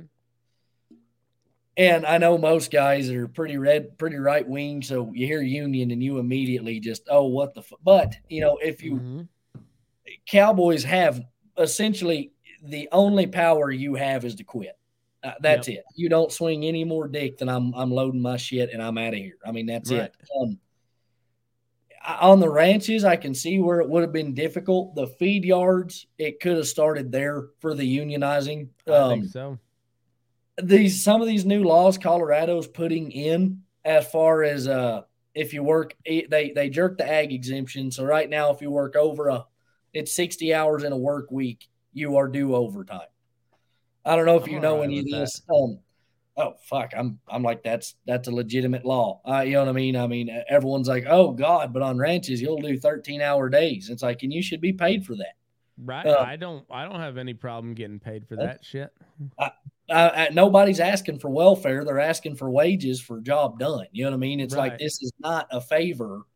If I worked 70 fucking hours this week, yeah, I'm probably entitled to a little more compensation. But Colorado, I really do think if the stage is being set for unionized Cowboys, some of these yards with these new laws could be some of the birthing pains of it as time goes on. If Cowboys are smart enough to do it, because jerking that ag exemption doesn't give a lot of these big yards and big ranches. And whenever I say ranches, I am not typically hammering on the mom and pop deals. I've got a lot of sympathy for these guys that are operating on granddaddy's land and just trying to make a living. I'm talking about these guys who are worth $4 billion and still paying their Cowboys $1,800 a month. You know what I mean? And will work you like an absolute slave dog. Well, also because they could inflate their numbers by Mhm. paying you more and get more of a tax break, but they're still such a fucking capitalist that there's That's like, it. nope. Like, I mean, God, I'll be damned if, there's no better feeling than they just hired a carpenter and paid him 120 an hour to fix your house and you haven't Right. gotten a raise in 3 years. Like It's like, there's such a big difference between the crying Starbucks barista that is bitching about unionization now Mhm. versus the coal miner in fucking West Virginia in the 1890. yeah, killing 12-year-olds and shit in those mines, yeah, like I there know. was, Well, and then you had the Pinkertons bringing in fucking machine guns to make oh, sure they don't strike. yeah, what was that, Matt? That happened in Colorado, didn't it? Yeah, Ludlow. There you go, the Ludlow massacre. Yeah. Yeah, and then it Yeah. wasn't Pinkertons, but it was the other. It was the other version of the Pinkertons that Yeah. were Brought they in, were they were actually more brutal than the Pinkertons. That's why the they brought in Pinkertons either, stuck around. yeah, it was either Gatlings or Spud guns they brought in and It was a literally shot Gatling up gun, the yeah. mining camp. Yeah, and like I literally shot up the mining camp. Yeah, that was the Colorado National Guard at the behest of the mining company. It's like, what the fuck, but no, you're absolutely right. Like the direction the unions have taken has gotten a little ridiculous. It's hard to support them, but also it's hard to deny the power they have. And that is my point is I'm not talking about, devaluing the job with the unions. I'm talking about fair wages for fair labor. I mean, you know what I mean? Right. That's all that's being discussed is representation. I mean, the only way you're going to compete with JBS, Five Rivers, Cactus, with these big, they're beef syndicates at the yard level, the ranch level, at every fucking level. They're monopolies and they're syndicates. The only way the average cowboy employee of theirs is going to ever have leverage is with the union. Right. I think so too. And excuse me, as time goes on, those guys are going to get bigger. Your labor is going to get further devalued by these massive companies. So learning cowboys figuring out how to swing their dicks a little bit is going to be important in the next 20 years. I think so too. Yeah. I really think so. And we'll we'll kind of wrap up the main deal. Well, if you got a little extra time, we'll do a Patreon only. Oh, I got Um, all the time in the world, dude. It's only 11 here, so we're cooking. Normally Perfect. it's All school right, time. we're good, but Yeah. we'll kind of and we'll this also should probably also be one of the top topics of the cowboy debate series is union versus not, and I 100% and I'm like I live in Nevada, which is a big union state, but it's also a right to work state, which I'm all in favor for. I don't think anybody should be coerced into to joining a union, but Sure. my father-in-law is like he's one of the biggest Trump guys you've ever met, and Mhm. he's just like a classic Trump guy. And you go back into his background, he worked an apprenticeship in the sheet metal union, became a became a union guy, became a like like became a journeyman, and Mhm. like that's an important process. Like you don't really have that like that apprenticeship deal anymore. It's all just like shitty jobs or like like the manager trainee is essentially your apprenticeship, but like you're beholden to the company and not to like the guy that's teaching you. Mhm. Yeah. And where like the union, like you have it's you notice how all these unions are the brotherhood of whatever, like the United Workers of the World or whatever. It's all Marxist rhetoric, but it also it's that camaraderie that we all love and we all know we all want. I And mean, it's a yeah, I agree. Like, and that's something that gets brought up a lot is unionism is Marxism in capitalist form. Essentially, nobody is proposing basically taking the product and dispersing it evenly amongst the employees. Like that is not what anybody I've met is proposing. You know what I mean? It is simply um, just having some sort of recourse with your employer. A lot of these, feedlots and ranches we bitch about because of how poorly they're managed and mm-hmm. operated, could absolutely be taken to task for their bullshit. Yeah. If we unionize, like there, it nobody is pitching for, like you said, the Starbucks crying barista. That's not what I'm shooting for. What I'm shooting for is like, I mean, workers' rights and having some sort of backboard for these companies to be forced to bounce off of when it comes to the type of employees they want to get a hold of. Mm, right.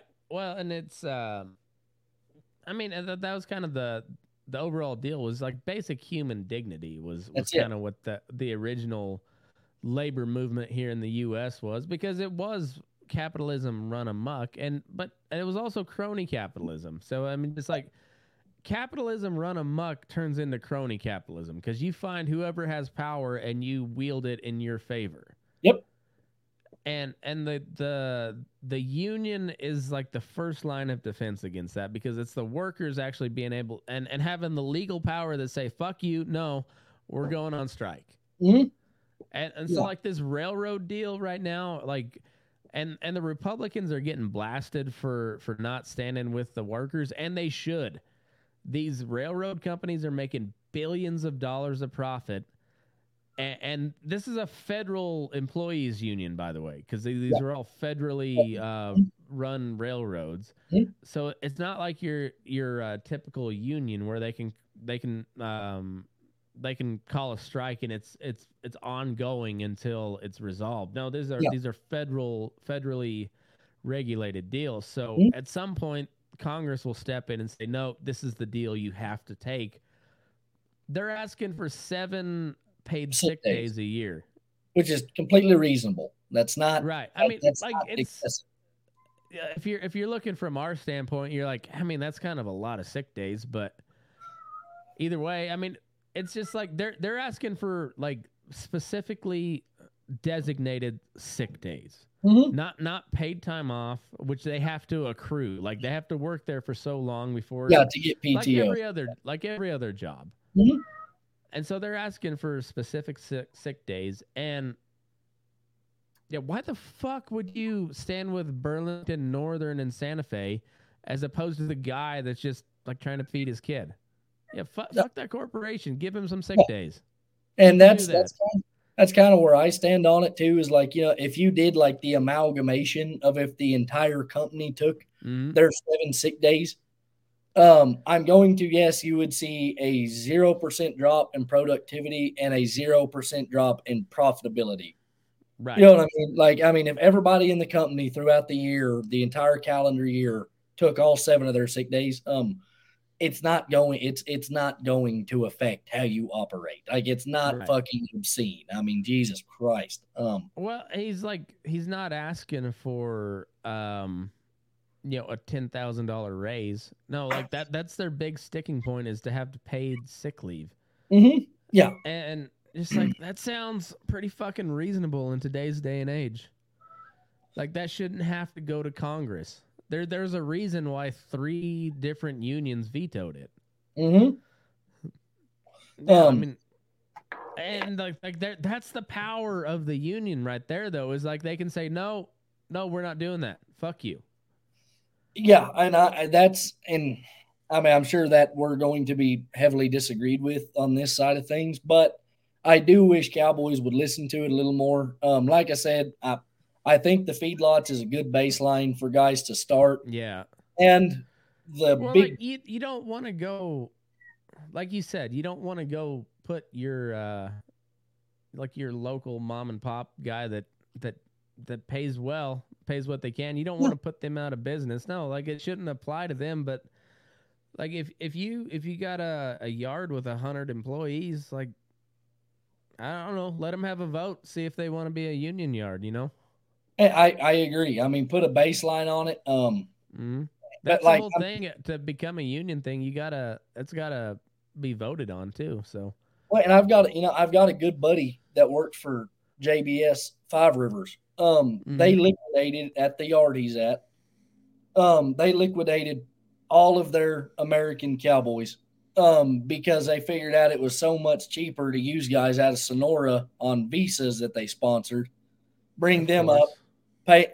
And I've heard guys like, if those guys bitch less and they're more grateful and whatever. I'm like, I don't care how you spin it. In my opinion, that should absolutely be illegal as shit. Yeah, it definitely should be. Like, I've got a soft spot for a lot of the illegal guys, because they come and work, but they're like, when these big companies just make a ploy like that, because I guarantee you JBS contributes to the U.S. Chamber of Commerce, which is one of the biggest lobbying organizations to the federal government that hardly gets mentioned. Mm-hmm. But if U.S. Chamber of Commerce says no, typically a bill doesn't get passed. And so like all this immigration stuff, U.S. Chamber of Commerce typically doesn't sign on to it, because they like that cheap labor a lot. And I'm with you. I have nothing against the guys. I've shared a lot of bunkhouses with a lot of these immigrants. It's not an anti-immigration spill I'm giving. Liquidating citizens' jobs to develop your already grotesque profit margins, I do have a problem. Right. And which I'm very biased, because it really doesn't matter. I'm not handing out sympathy to Five Rivers. I'm just not. You know what I mean? I'm like, you're not getting mine. Same with Cactus. It's like, you assholes knocked down. I don't know. You're a publicly traded corporation. You make freakish amounts of profit. If you're hunting sympathy, I'm not the guy for it. You know what I mean? Right. Like, that's like when that old boy got sentenced to prison for cheating Tyson out of a bunch of money. You're just like, I was kind of rooting for him. Yeah, and I'm with you. I was this guy gets off. Like I said, like, bully for this guy. Fuck Tyson, Oh, yeah, and I've got a good buddy who's in one of the Tyson plants that was caught up in the lawsuit. for basically fixing cattle markets. And I said, did you know about that? And he said, no, I'm not. He's not at that level, you know what I mean? But he is fairly high up. And I said, what are the odds they do it again? He said, wait a couple of months. He said, you're about to see it again. And I say that just for anybody listening. This is not insider info, really, but what you should be watching for is Tyson is about to crater their kill floor in the amount of cattle they're killing because the feeder market is too hot right now. And don't worry, they're going to put it out. And like I said, they're going to make sure they knock that down to somewhere they make a very healthy profit. Oh, yeah. And no one will do shit about it. So anyway, we'll end on this note. We're looking for. I think we go 2 and 2. We go 2 buckaroos, 2 punchers, and we'll come up with the official resolution. But the topic's going to be buckaroo versus cowboy. Me and Zach will moderate, and I think this will be a fun deal. Yeah, you want to discuss that a little on the Patreon here in just a second? We can kind of I think so. Yeah, I think so. So we'll and I'll put out a clip just for like what we decide on rules and whatnot. Great. But that's what we'll do. So in the meantime, we'll come back if you're a Patreon subscriber, patreon.com/burning-daylight. Come back and pay attention, and if not, I'll put out a clip and then come subscribe to Patreon. So anyway, Zach Sargent, appreciate you. Move your ass. We're burning daylight.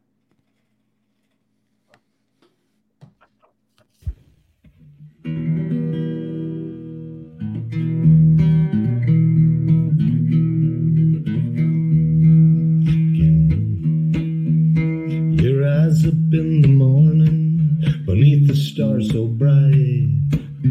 Pull your hat down, make sure your cinch is tight. Horses kinda snuffy, cold chill up your spine. We'll get your ass moving, son, we're burning daylight. Burning daylight. Burning daylight. In the saddle till the job's done right.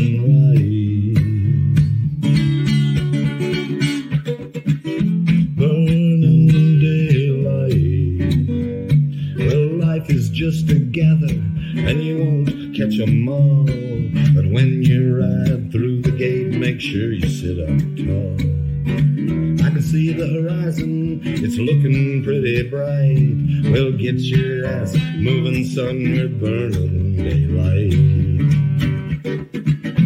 Burning daylight. Burning daylight. In the saddle till the job's done right. Burning daylight. Burning daylight. Burning daylight.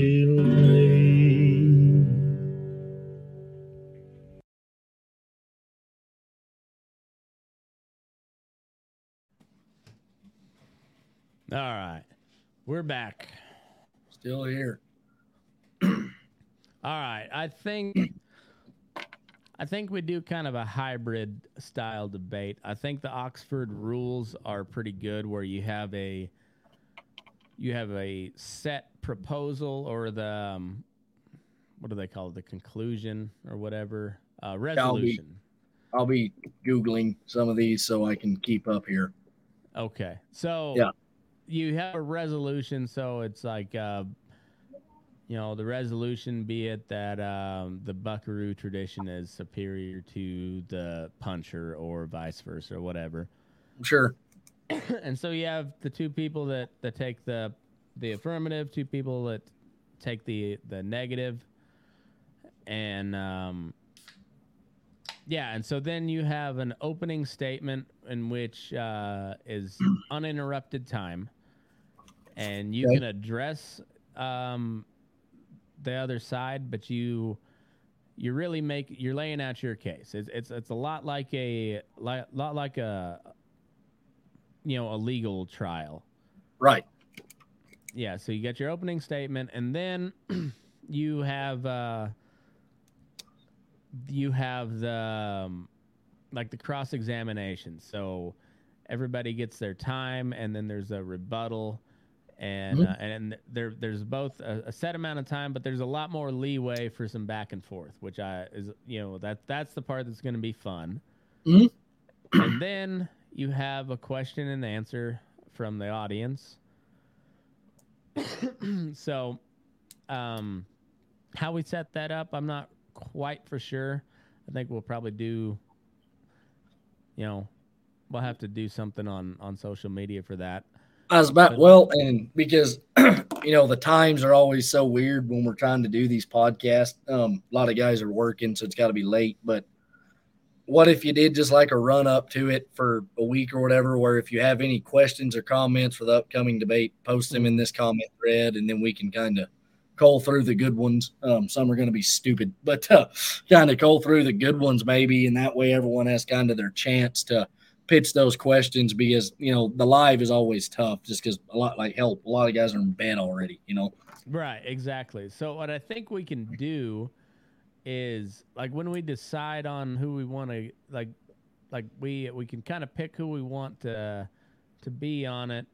Once we get that lined out, we can do like one side does a podcast with us and lays out why the cow puncher method is the best method. Then we'll do another one with the buckaroo side, and then that way we can set up like we can do a poll beforehand, like who has the best take here. Sure. And then it comes to the debate, and then we have them, then we do the poll afterward, who won, and then then we can do a recap episode. But like, I don't know, I think this thing could be pretty fun. I do too. I want to get. I mean, this isn't an insult to anybody, but I mean, preferably guys who are fairly open-minded, and fairly well-spoken. I mean, if that makes sense. You don't just want the fuck you just because, type guys, just because I'm not sure they're going to have a lot of good points to usher to the table, essentially. No, and like there's an argument for having like a Trump in the debate. We're just like, nope, you're wrong. Right. I don't want that either. Like there's some comedic value to that. But what did you learn about the Trump-Hillary debates or the Trump-Biden debates? You just you didn't really learn anything there. Yeah. I'd like both sides to make their cases and then to argue passionately against the other side. Yep. And then at the end of the day, still be able to drink a beer and swap cowboy stories. Yeah. That's the end goal. So what number of questions, because obviously we're going to, to kind of pitch these to make people defend their points. I assume we're going to have to come up with kind of some agreed upon questions for each side, make them defend that point, make this side defend that point. Is that correct? Or are we not going? What are you thinking there? I think so. I think we would have to go horsemanship. It's going to be number one. Yeah, great one. Work ethic, because there's always the deals like, well, yeah, those Californians have a good time heading and healing, but they don't get started till fucking noon. Right. Yeah. And so I think horsemanship, work ethic. We'll add style points in, which the Buckaroos are going to win. Right. Yeah. The Buckaroos will win that one. And I know that debate will go to, type of country, you know what I mean, where it always goes, well, you guys work in big flat sagebrush flats and we don't, and it's going to be.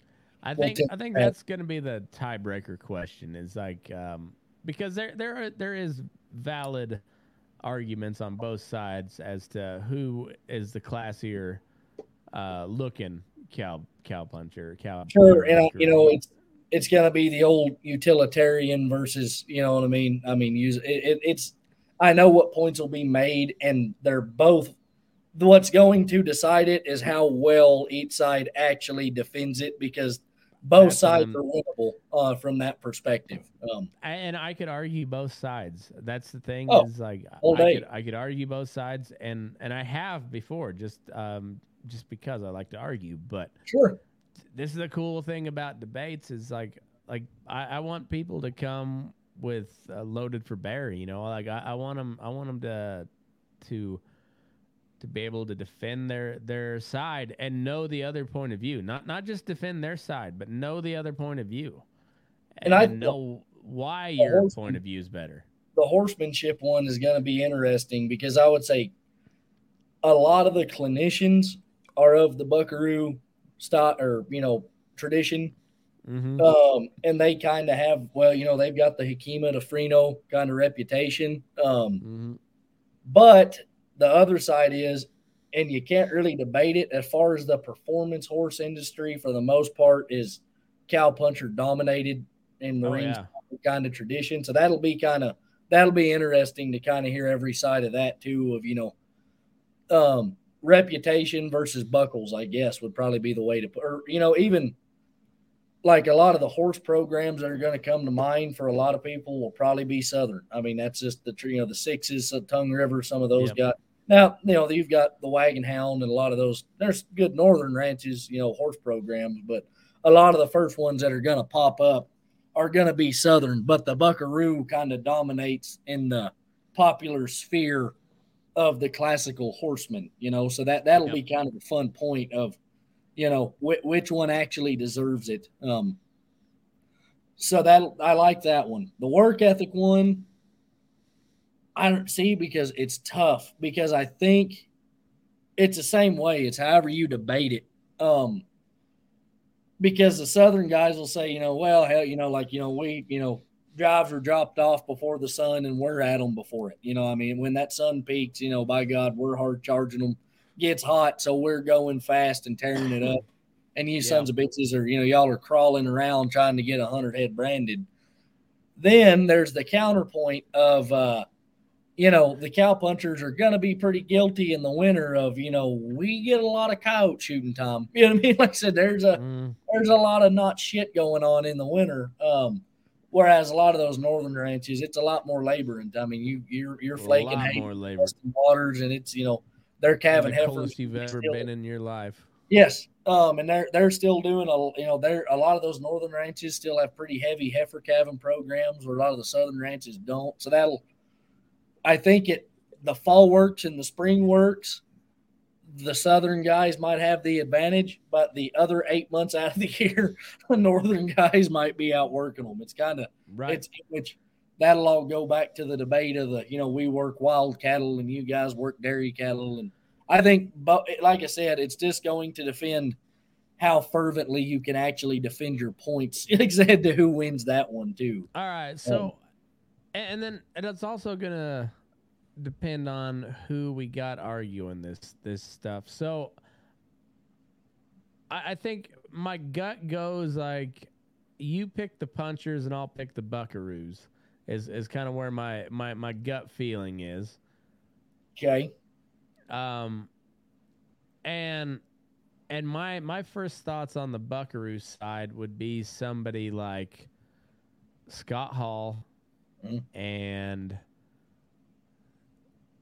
I guarantee you it's not going to be anybody under 40. Most of my guys won't be either. I mean, I'll go. Right. I mean, that's kind of what I figured. Yeah, if like you I were said, picking a 25-year-old, I was gonna kick you off this show. Well, I would love to hear them, but the tendency to be heated and opinionated exists a little too hot in the youth. So we'll yeah, I we'll mean, push like, it up. I'm that's what the bull session's for. We don't need them in a formal debate, Yeah, and I want people who can kind of justify their points. I think that's probably fine. And this is where it gets, and you probably have some of the same tendencies. It's tough because I sit pretty center for most of my shit. When the cowpuncher buckaroo debate kicks off, I'm always like, fuck guys, I'm not the guy to ask. But I grew up in that sphere, so I know lots of guys who are pretty committed to their task. Yeah. So yeah, I think that's fine. I can drum up the punchers that I want repping, and if you'll get the buckaroos that you want, and I can keep. I think if we kind of err towards the side of maturity, you can I also think so. well, and I think we'll have better luck with respecting the time limits as well as respecting the other's opinions and it not getting personal, if that makes sense. Yeah. By the time you're 40, you don't give much of a shit what everybody else thinks about you. I mean, it's like Oh, that's and I just had another brilliant idea. I think. Go ahead. Let me know what if you think it's worth a shit. But Mhm. we can do a Bronx stomping episode and have guest moderator Dan Hartman. That'd be fun, I think. I think so, because then you got and I think we could do the same thing. Do a couple buckaroo types versus a couple puncher types. In the And Bronx Riders suit. Yeah, and Dan Hartman would be a great judge because he grew up puncher and now he rides he rides buckaroo style. Yeah. And everybody knows that fucker can fork one out. Oh yeah. I mean, whatever he suffered from, it's not fear. And No. yeah, No. and like I said, he ain't got no back off. Yeah, we could definitely do that. See, and that's where though things get tougher for me to start getting it because bronc riding typically is a young man's game. So I'm gonna have to kind of go deep, but I know several older guys who may not crack it out anymore, but in their day had the ability. And like I said, so it's cheating if I line up boots, I guess. I won't do that. But but we could also do like on that type of deal, you got to have an old man and you got to have like the young stud. Sure. And by the way, did you just we can jump right back to this. You knew Boots broke his leg, right? Yeah, I've been talking so like on Patreon. I when I record I call Boots, I record it and I put it up on Patreon. Gotcha. But yeah, so I've been talking to him. Like I haven't talked to him in a couple of weeks, but I was talking to him quite a bit. I don't know if he made it back to the ranch yet, but yeah, he broke his femur. And that's a tough break at 90. Yeah, it is. Yeah, like yeah, and the hell of it was it broke about an inch above his knee that was replaced. So it was a bad. It wasn't so much a bad break as it was a bad spot. And I won't name drop him, but that one of the older guys I might use is one of Boots O'Neill's grandsons that I'm really close with. Who had the reputation of being double forked as hell and a good hand, and definitely kind of in that cowpuncher style. So he might be. There's a few guys I'm going to kind of. Is that Jeremiah? No. This is Chris, his name's Chris. Chris okay, O'Neill. Okay. And Chris is he punched cows for Dad growing up, and he's a good egg, like I said. But I know I've met Boots. I knew Boots' son decently well, but he was older and he's passed. Then Chris I know really well, and then Chris's son Cutter I know really well. They're all from right there. So Boots grew up like at McLean and Clarendon, and I'm from McLean Clarendon area, so we kind of knew everybody, you know. So I've got some guys. When are you thinking time frame? Because obviously we got to kind of get this ironed out, you know. Far as that goes. I'm thinking maybe mid-January, like mid-January. You know, let's do because not only do we got to find some people, but we got to give them time to prepare. Yeah. And whatnot. So like I think mid-January at the earliest. That's great. So we can kind of brainstorm. Kind of got the broad topics. We probably need to nail them down kind of in question form, so it's specific. You know. Right. And I think from there maybe try to do one a month or one every other month, something like that, because like you want them to be prepared and worthwhile. So like it's not going to be something you like. It's not going to be a weekly deal like that. That's not going to happen. No. We'll run out of material. If we can, like we get one figured out. Like once we figure out who we're doing and what the question is, like, and who's going to be on there. Once we get that, then we're on to the next one. Because once we get that laid out, we got our questions lined out. What all we're going to ask. Then it's on them. All we got to do is moderate. Yeah, no, I think that's great, and we can and I do like the idea of maybe do kind of an intro episode, and it doesn't have to be 2 hours, but just, with each side kind of separately, so we can everybody understands what we're doing and kind of ease into it, Right. And you can, they can kind of it's like their pre-opening statement. Yeah, exactly. Kind of, here's who we are, what we did, our background, and kind of where we're in. Mm-hmm. I like it. I think that's probably the best call to make sure rules are understood and everybody knows what direction we're headed. Yeah. And then, then the next time everybody's on together, and then all we do is interject when need be.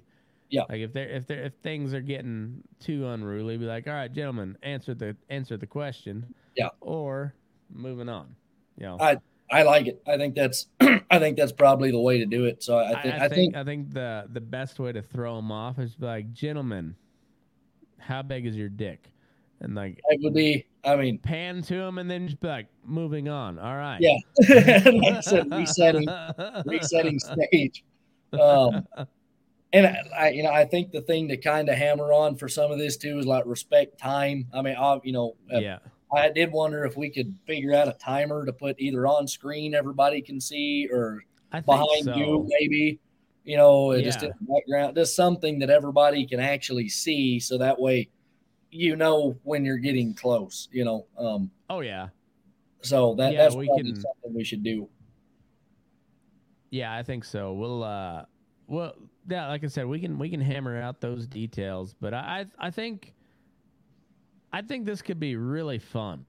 Like, especially like if you get some guys that are thoughtful and that are like really I want to see Derek Mott in a debate. I don't know on what topic yet, but like pick a topic. That guy will be able to debate it. Like, he's got an opinion on everything. Sure. And I'm not talking shit on him. No, I know what you mean. I have some of the same tendencies.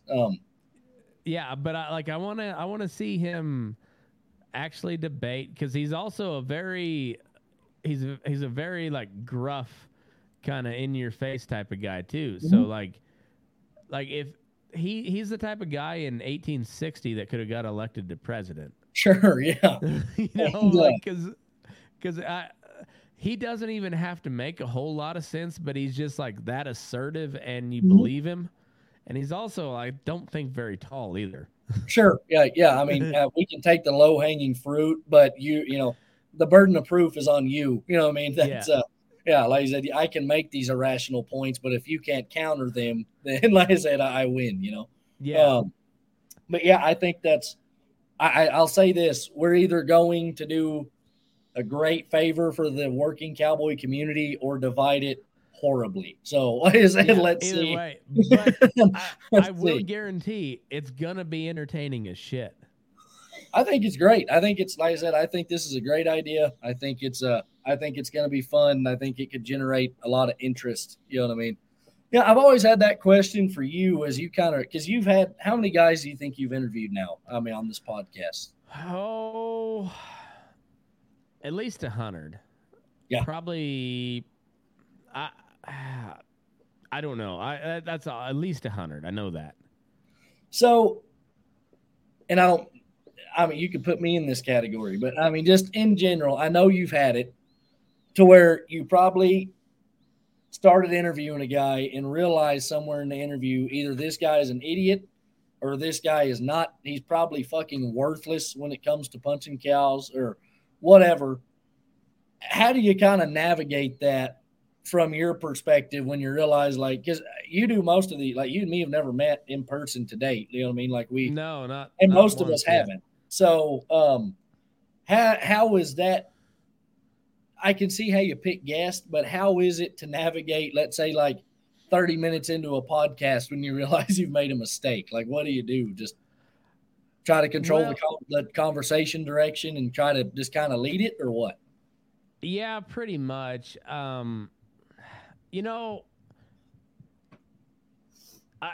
I do better now. Because at first I would just ask anybody, Yeah. and there's times where like I still do. I still have that because I don't know.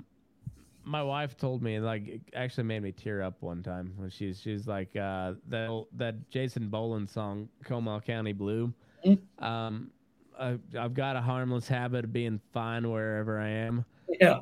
And like that is kind of like my life summed up. Like I'm just pretty cool wherever. I don't really care, and I can talk to just about anybody. But now, like, where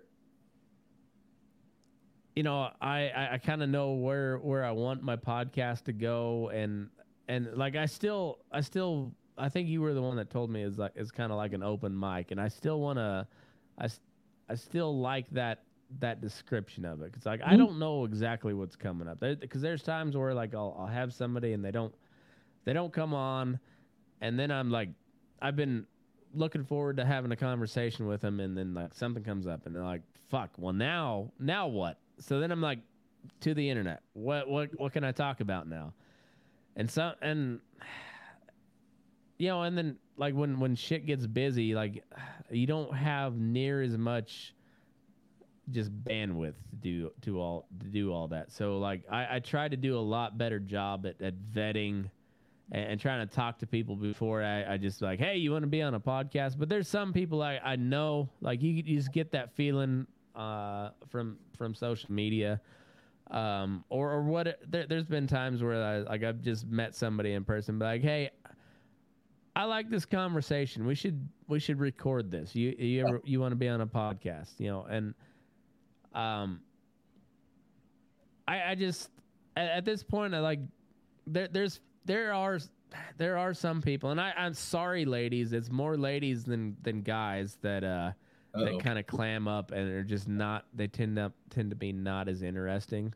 Right. But yeah, so then you try to carry the conversation, and then like find a story of your own, and hope something hits, and sometimes it just don't, and then you're like, all right, well, let's stretch it out to 45 minutes and we're good. And we'll buckle it. Yeah. And yeah.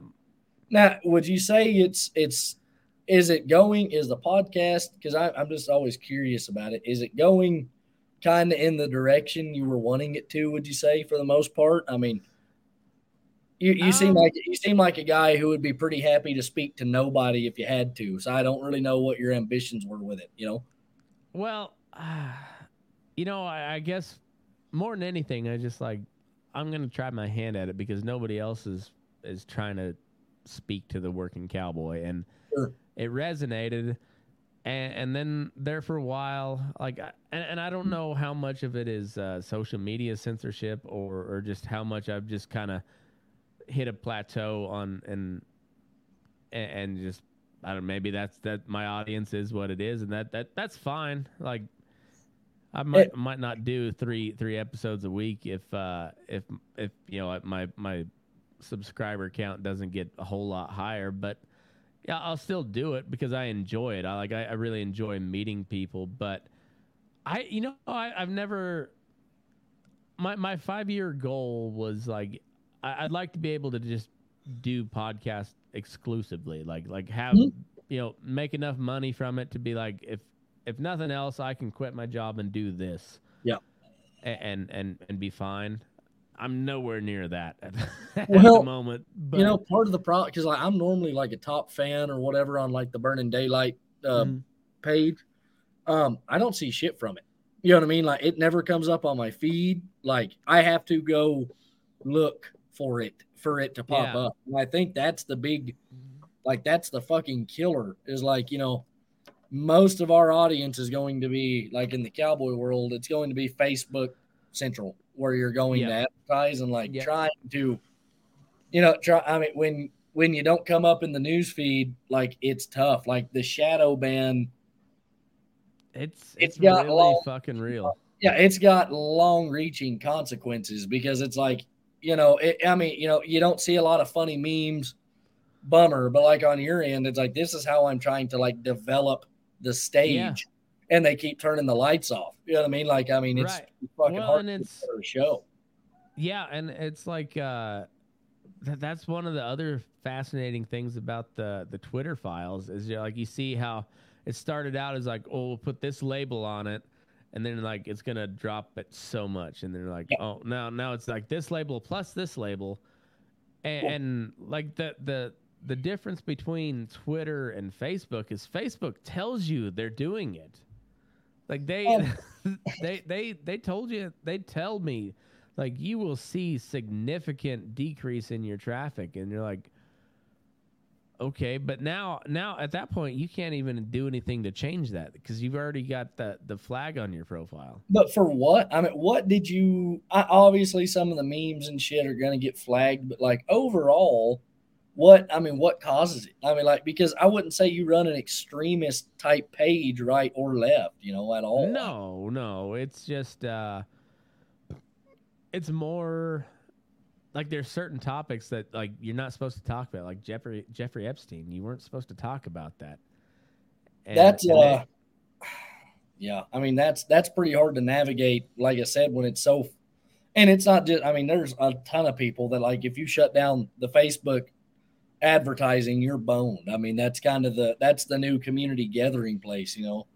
yeah, and I like I haven't been able to advertise on Facebook since December of 2020, and Holy before shit. that I hadn't tried to run an ad for like 2 months before that when they shut my my ad account down. They're just like, and they just said you violated whatever terms, and it's like, well, all of the campaigns that I ran ended 2 months ago. So what the that's the crazy thing is they go back in time and then they're like, oh, we flagged this one. So it's What fucking retroactive now? like where I noticed it, I think at first I really liked like your boot series, you know, because I mean Yeah. it's cool to listen to, you know. But and it was popping up constantly, you know, like the sit downs of boots or whatever you call them, Yeah. and it what. But then I noticed I was like, man, he kind of quit. You know, that's I guess he just lost interest or whatever. But then I went to Spotify and actually I was like, oh shit, like there's a ton of these. You know what I mean? Like what the hell? And then I go to the Burning Daylight and I was like, I mean, it's all been posted. It's just not it's not visible. You know what I mean? Yeah. Like, do you see kind of a big gap between like your Spotify listens, like how many people are listening to your Spotify uploads, and then like your Facebook traffic? Is there a pretty large gap there? Oh yeah. Yeah. Yeah. So like my audience runs right about and then it kind of depends, but it's anywhere from on a daily basis it's about 650 to 750, somewhere in that Okay. Yeah. in that range. Mhm. And that's just because people are subscribed, so they, you know, like it just when I post it, you know, it usually downloads. Um I've got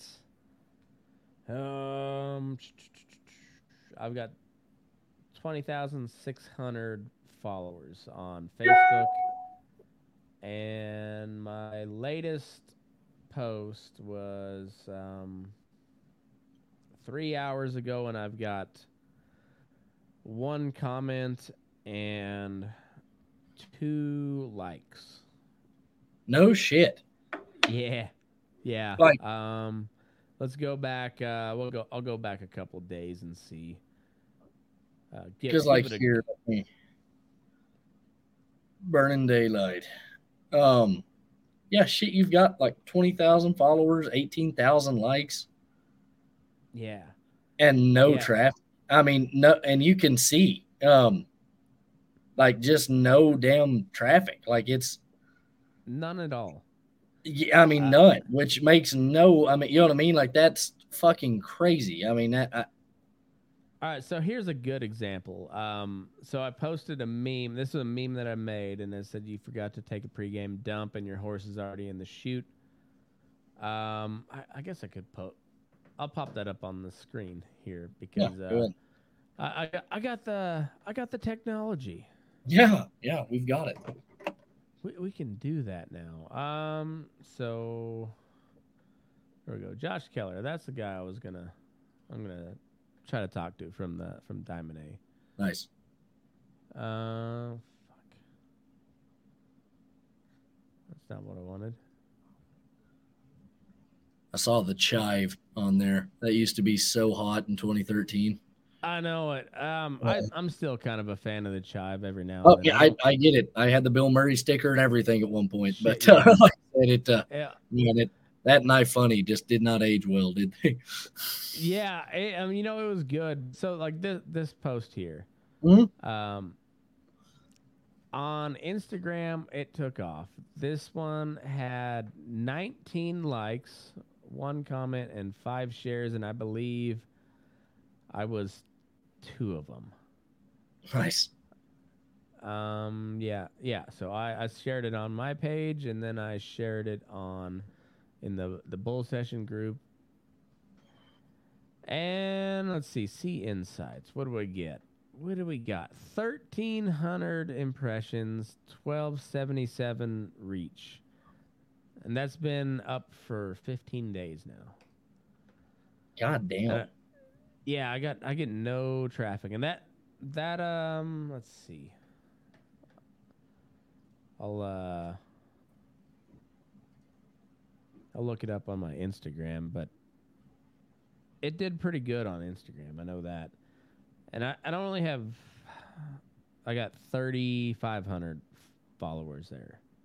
Nice. And that one had 212 likes and we had 213 likes, 3 comments, 111 shares, 7 saves. So a lot more than the last. Yeah. And I don't get it because they're both fucking Facebook. So I don't know. It's dumb. I mean, it is. I mean, it's crazy though. I mean, because even I notice it now. You know what I mean? Where it's like, shit, this used to be like half of my feed, and like I don't even get live notifications anymore. When like you're like, we're streaming live. Yeah. I don't even get that anymore. I don't know what their beef is with you, but like I said, they've taken I don't it. know either. Like, yeah, so like that's like the live stream stuff. Like I moved that all over to Patreon because at least I know like if you're subscribed on Patreon, I'll post when I'm live and you'll get that because it. Mhm. Yeah, and I mean, yeah, you got to pay for it, but still, at least and that's how I know who my true fans are. Like they're like. Do you get a cut off that Patreon? Like, does most of that go to you? How much that goes to the company? It's about 85% I keep. So like, that's not bad. Yeah, it's enough to pay all my like all the subscriptions that I have for like the audio stuff that I do and like this StreamYard platform and whatnot. And it seems like your rural internet quality has improved as time has went on for some reason. Thank you, Elon. I'm not totally sold on Elon being the savior of the world yet, but he's brought me some pretty fast internet and he's made Twitter a lot more interesting in the last month or so. So that was the real son of a bitch, was just trying to get and that's not just, for like all the working cowboys, like no one lives in fucking town. So like trying to do this all streaming is tough. You've probably done as good a job as anybody, I would say, just because that's kind of the impossible task, is getting everybody somewhere that they can actually talk for more than 5 minutes without freezing horribly. I know it is tough. And like I have been able to upgrade my studio. Like a lot of that is, I dipped into some retirement stuff, but also like I said, it does, like I switched back to a different platform that gives me ad reads for free. So, or, like automatically. So I get paid, and that it gives me about $200 a month to play with, which pays for about everything. So now it's just my time, and that sounds a lot better than free. Yeah, exactly. So it works, and so like that's why I'm always trying to. I'm a capitalist, man. I like doing this, and I'll probably keep on doing it. But it'd be a lot cooler if I could do it just because it made me a couple thousand every episode. You know, like that'd be a lot cooler. Well, and I mean, it's weird because I thought the Boots deal was about to be a really good lick, and that's right about the time I noticed like I don't see shit anymore. Like what happened to that? Because Yeah, like those episodes were really interesting. Like who doesn't want to listen to Boots talk? You know what I mean? Like I mean that's if you cowboy for a living. You know what I mean? And then yeah. it was like I thought you were right on the edge of it, and then it was like Facebook just stuck it in your ass over that deal, dude. Like I know. And then you notice Dale Brisby got him on too, and then yeah. have you ever tried to get Del Brisby on? I mean, have you ever made that attempt? I have, and I got him to respond on Instagram one time. I DM'd him, Yeah. And we went back and forth a couple times, but then nothing ever happened. This never came about. Yeah, he never got back to me, but which is fine. I would like to talk to that guy because I'm fascinated by his whole deal. Like I could not keep a character that long. I could No. like I can't keep a character, but I respect the fuck out of it. That guy, like, make your money, man. Those found early like videos were really really funny. they were. I thought he fell off a lot and got more campy than anything. But hey, Yeah, you're and he making doesn't have much money. in common anymore with. Yeah, it started out as like he was a bull rider guy, and then it's kind of turned into this other kind of cowboy cultural thing. I don't know how you really describe it. Yeah, I don't know either.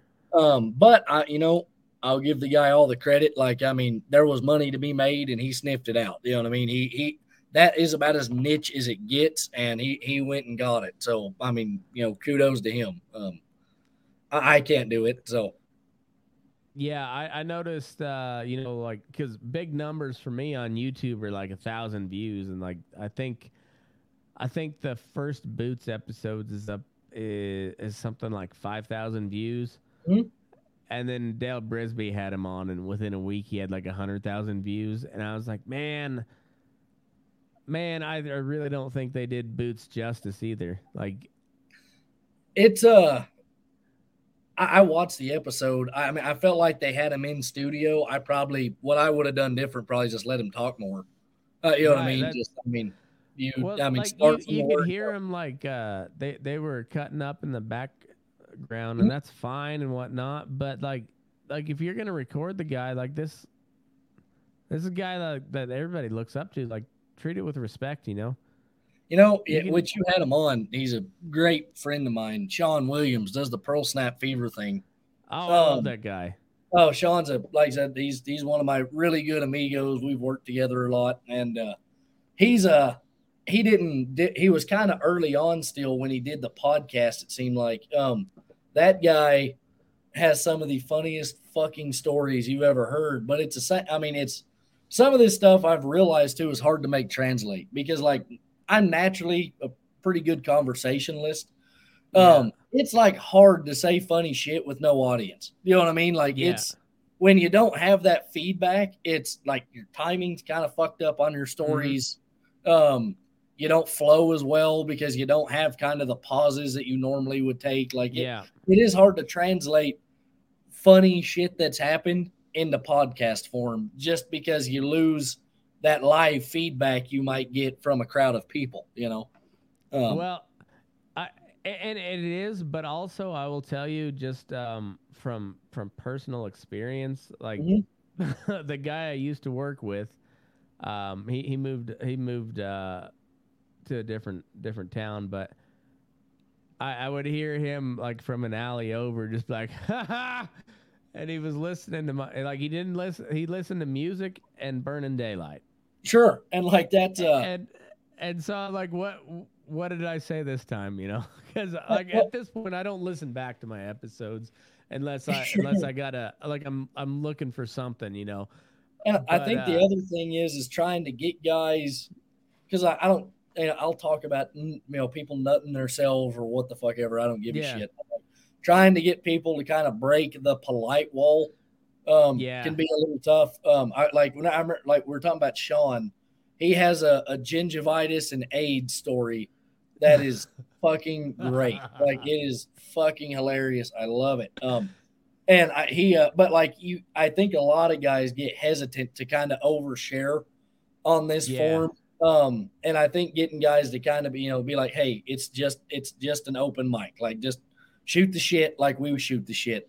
And I think if you can get people more comfortable with that, it flows better because you can feel it in the episodes when guys finally kind of break and are a little more casual versus people. Like you said, like on the time, like we can bullshit for 2.5 hours and just not have breaks. It's fine. But like you can tell too when you're kind of trying to lift people like, hey, you know what I mean? Like, come on, man, don't be scared to pitch in. And I think that stuff is getting people to kind of break that wall and be like, you can say whatever the fuck you want. Like this is not something that's going to crater you. It's fine, Right. Well, and it's helped like just getting people that just the more people I get on, like there are people like, hey, I listen because I know this guy, whatever, and I was like, this is a pretty cool format, whatever, and then they'll be like, hey, I remember this time, whatever. And like, all right, well, you want to come on? They're like, I don't know. Yeah. And they do, and yeah, sometimes they come on, they got awesome stories, and sometimes whether they do or not, they just like, man, maybe they just freeze up. I don't know. Sometimes that happens, but I'd like to do more of the live, like a live bull session, because I like the improv nature of it. Like I can always tell some jokes. I've got plenty of material that I've got floating around my head, but I like it when I'm at my best when I'm reacting to somebody's story, when I can add my one line. Like I'm a one-liner guy, I love the one-liner. Like for me, it's the first time I was ever on was in a, oh shit, I was it TJ Briggs, I think was there. Yeah. Shit, I can't remember who. There was somebody else, but maybe it was Jeffrey Law. Maybe that's who it was. Okay.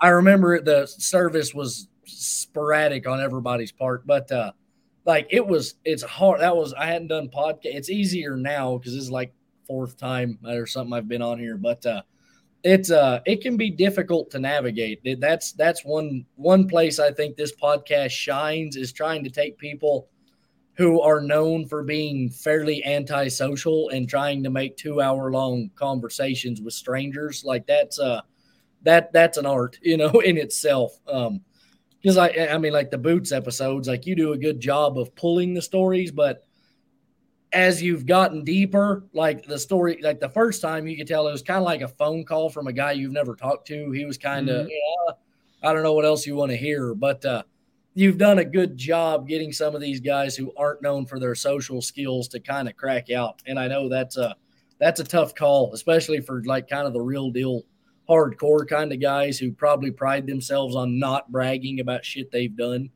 That can be a tough task, Yeah, and you've gotta present it in a way where they don't feel like they're being a braggart. It's just tell the story exactly. Yeah. So, do you know who Ed Ashurst is? I've heard the name. I don't know him at all, but I know the he's name. He's kind of a Arizona legendary guy. He's got some really good books. Okay. He's got probably 10 books out now that are really good. Okay. I recommend I've never read them, but I know who you're talking about. I highly recommend them if anybody's listening. Anyway, like I finally got the chance to meet him because the guy I worked for was really good buds with him.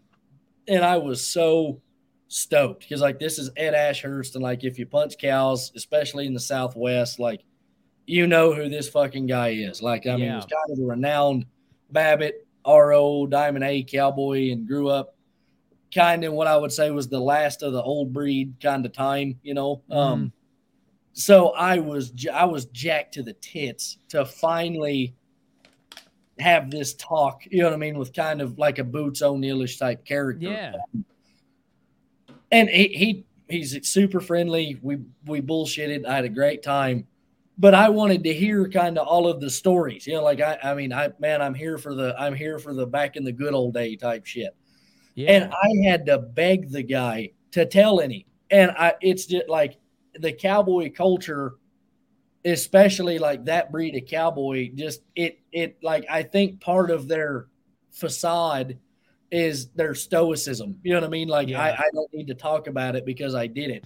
The problem Mhm. is like, hey man, like I am really interested in hearing about it. Like, please tell me more because Yeah. everything I've aspired to be is wrapped up in your package. You know what I mean? Like I would like to hear about it.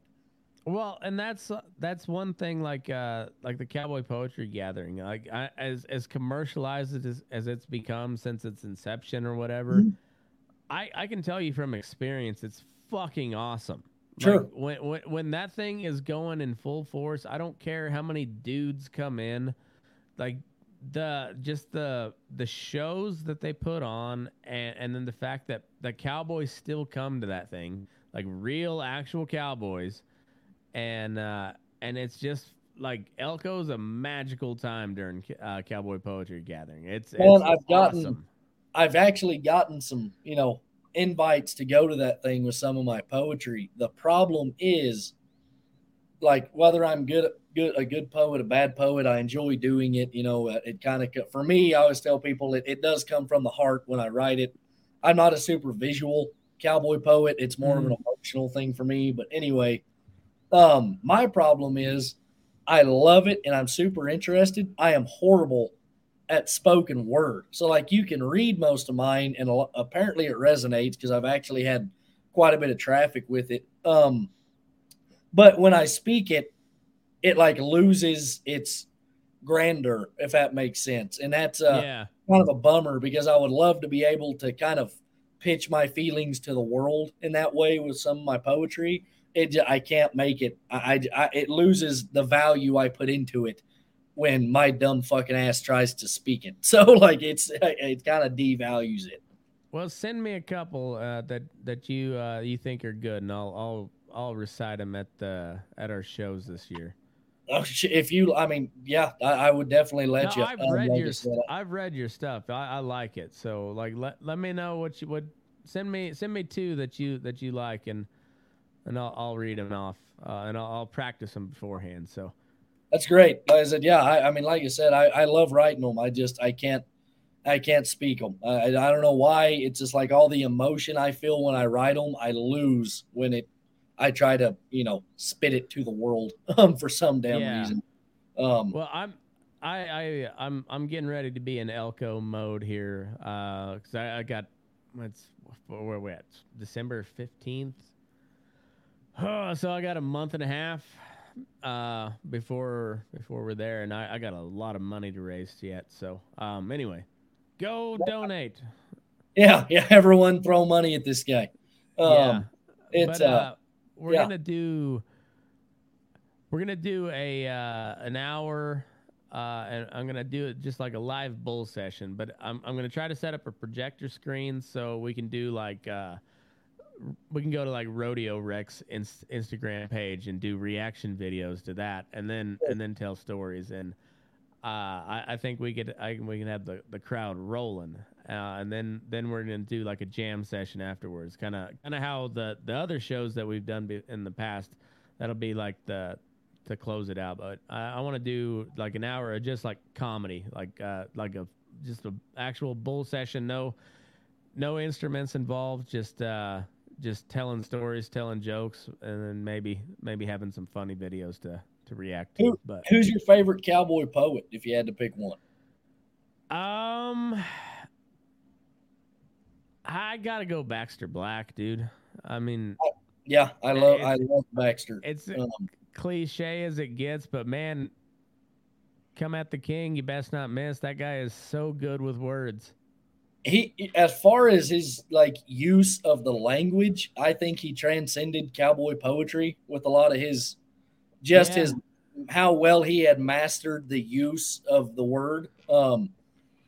Like yeah, so cowboy poetry, I actually like. There's half of the sector I love because it is very emotional and guttural.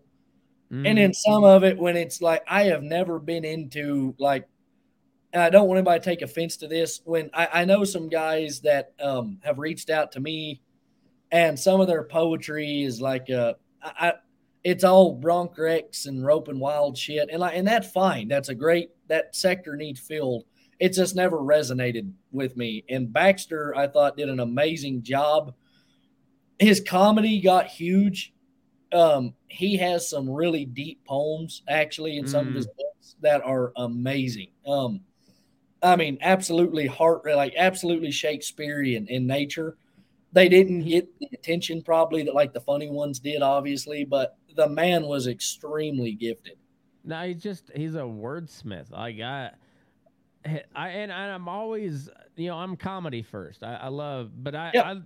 I love words too. I'm not a good artist, but I'm an artist at heart. Like Right.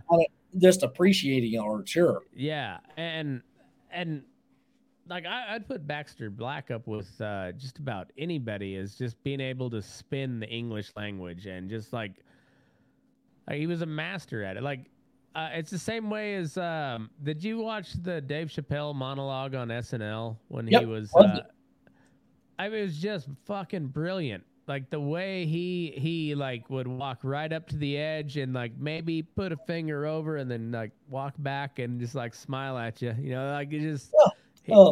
Baxter Blacksett was the same way, just like an artist of how he used the words. There, a guy who never got a lot of the credit I wish he would have is Larry McWhorter. Okay. He's got one called The Unrepentant Horses, and Red Steagall does the actual voiceover, but it was written by Larry. And he's got a couple poems about high risk cattle on wheat, like some definitely more cowboy oriented stuff. James McMurtry is not a cowboy poet by heart, but is uses a lot. That's Larry McMurtry's son. Yeah. And like he's got like one of my favorites is Copper Canteen, and it's like I love when people use vivid imagery in their wording, and I think James McMurtry is probably as good as there's ever been in that sector of just telling. Russell. Tom Russell is Tom Russell's kind of a weird one too because he's not necessarily a cow. He's kind of a Western culture poet. I don't know he's a poet, but he does kind of the same thing. He's very vivid. You know what I mean? Like he breaks a lot of rules. Like his songs, like how he puts them together, like the story makes sense, but how like the music flows doesn't make a lot of sense sometimes. Exactly. And he does. He's the same way. In fact, he's a lot of those guys, I guess, share a lot of that in common, that they're atypical in how they kind of formulate their compositions, but I love them. And which I love. Corb is notorious for that. Like you like almost find the beat in his songs, but then he'll like throw in the bass line there out of nowhere. Like he just he keeps you on your toes, but you also like what's coming. Like I get shit all the time from multiple different people. When I had Corb on, I told him he was predictable, but I meant it in the most respectful way, because like I know what Corb Lund's gonna sound like without ever hearing it. Like I kind of like I know his style, but still he'll throw something that's just off the wall at you. Like I didn't see that one coming. Like Tom Russell has one of my favorites he has is called The Last Running. And it's not, I guess it's more of a sonnet than it is a song. But it combines like Charles Goodnight and then some classic poetry, and it's a beautiful rendition. But it's the same way, you can't follow it. You know what I mean? Like the whole song, you couldn't tap your foot to it because it's like there's rhythm here, but I can't find it. But it's a masterpiece when it's all thrown together. It's and it's like it's one of those songs where you need like a good singer to cover it, because like the story is amazing and you need a George Strait to tell it for you or something like that. And like Corb Lund, like I love my favorite song of his is like it's I Want to Be in the Calvary, but it's reprise. You know, like I I said, like love that version it, so much. it's I mean I love I Want to Be in I love the upbeat I Want to Be in the Yeah. Calvary. Like I love the regret. You know what I mean? And Yeah. like like it's just it's one of those, you know, if you're drinking a warm can of Coors Light at 2 a.m. going down I-40, you play that one just to feel something. You know what I mean? Oh, Just to feel man. bad. On the same note as like that a game in town like this, you know, off the Losing Mhm, Lately Gambler. I mhm. love that. I love that song. It All is of them. such Like a it's not a heartwarming song, and you're like you root for the guy, but you know he's gonna lose. But you know, he's a loser. You know what I mean? Like yeah, yeah. And for some reason, that's where I thrive. Like whenever I talk to people about music, yeah. like I do best at like, you know, it's dark out and I'm traveling alone and I'm just pounding cigarettes and I'm sad for no fucking reason. Like Oh, dude, that's where I shine in my music taste for the at most part. at Red Rocks when fucking Evan Felker this May was like, they all wanna be Hank Williams, but they Williams, they don't don't wanna want have to die. yes, dude. So Yeah. awesome. So Oh, awesome.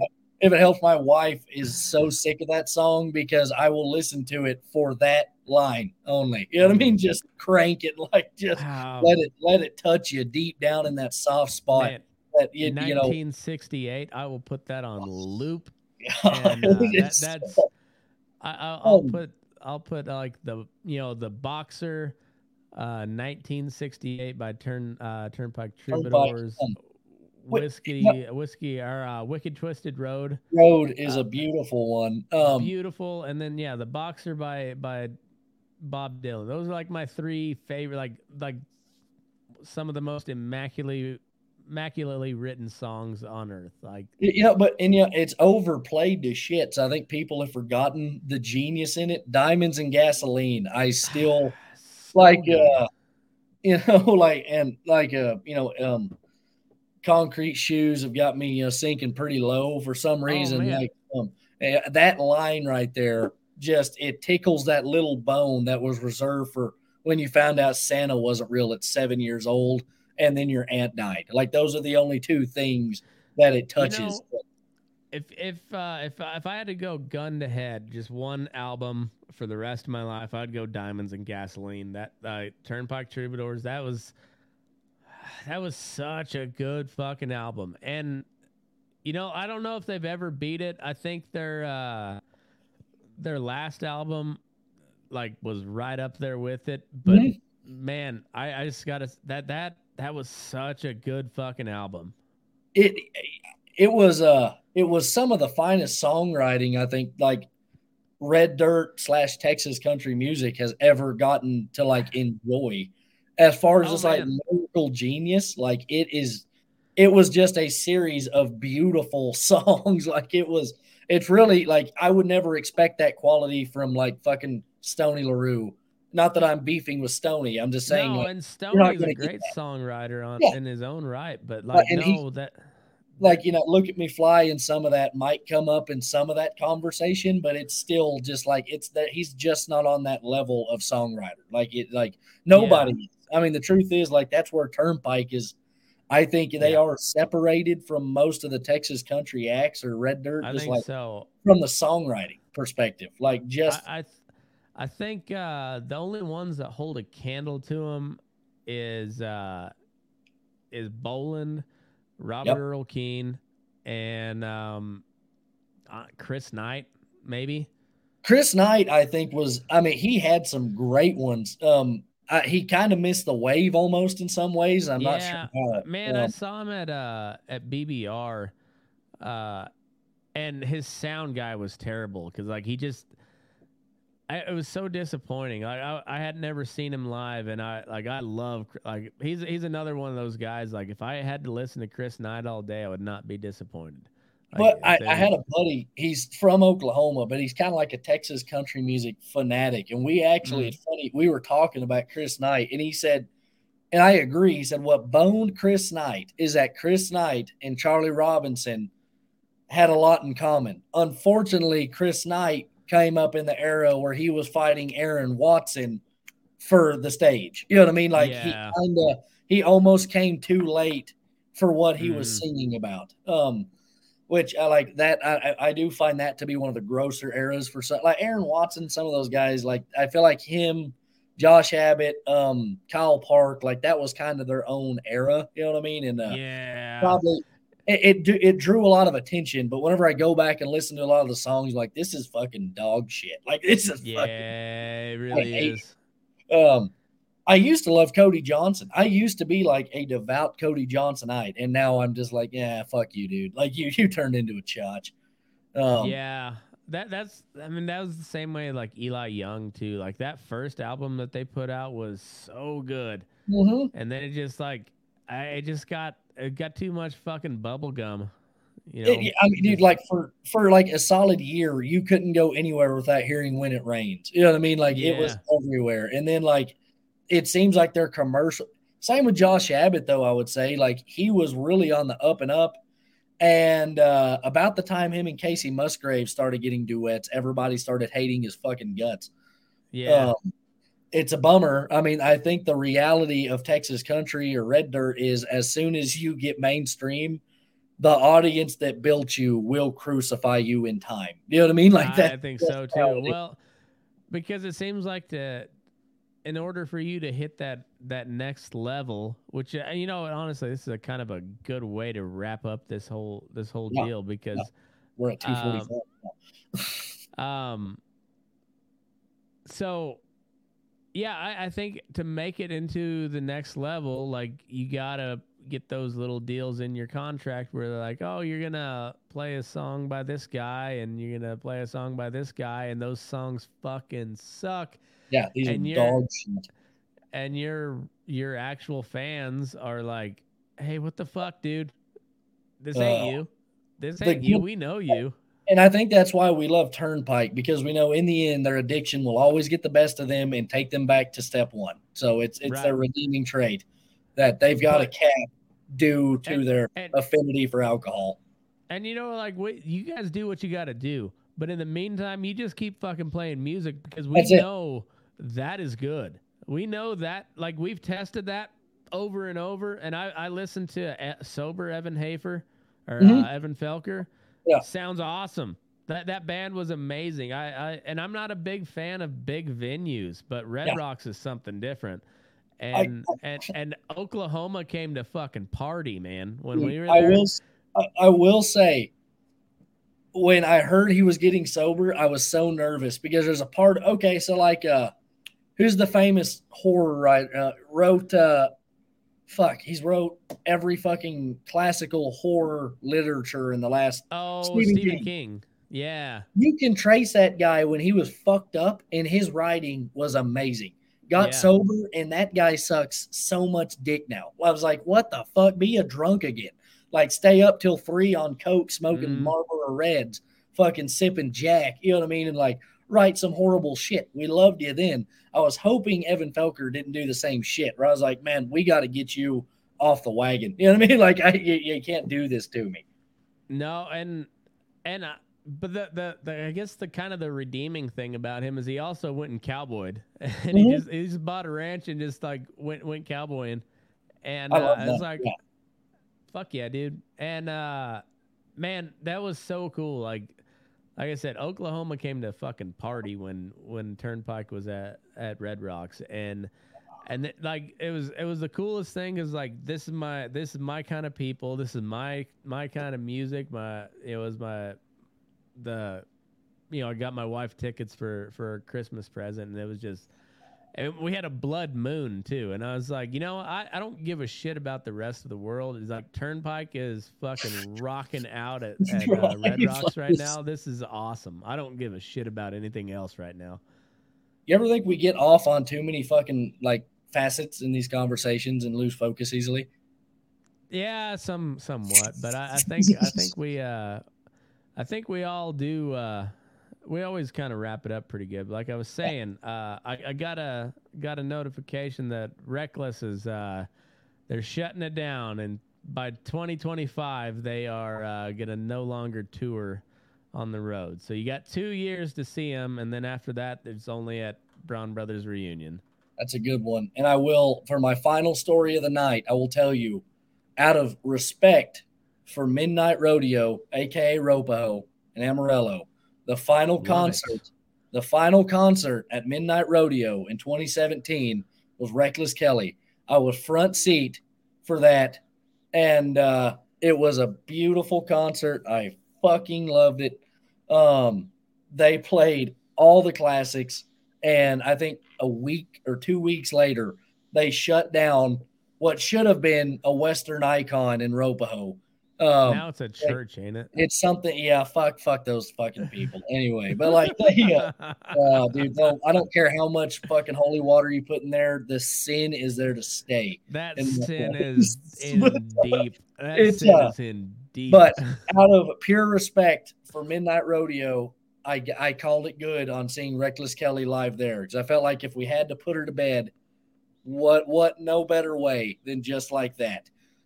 yeah, Me ripping cigs front stage to Reckless Kelly right before they can't pay the electric bill. I was like, this is how this should go out. Yeah. Hell yeah.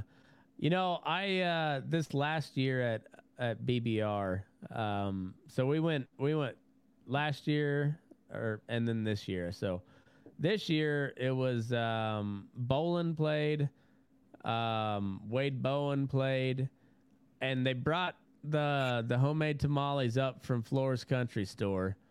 Nice. And so I was eating tamales and watching Wade Bowen sing West Texas Rain in the fucking rain at Braun Brothers reunion. Yeah. Like we had our little umbrellas and I was eating.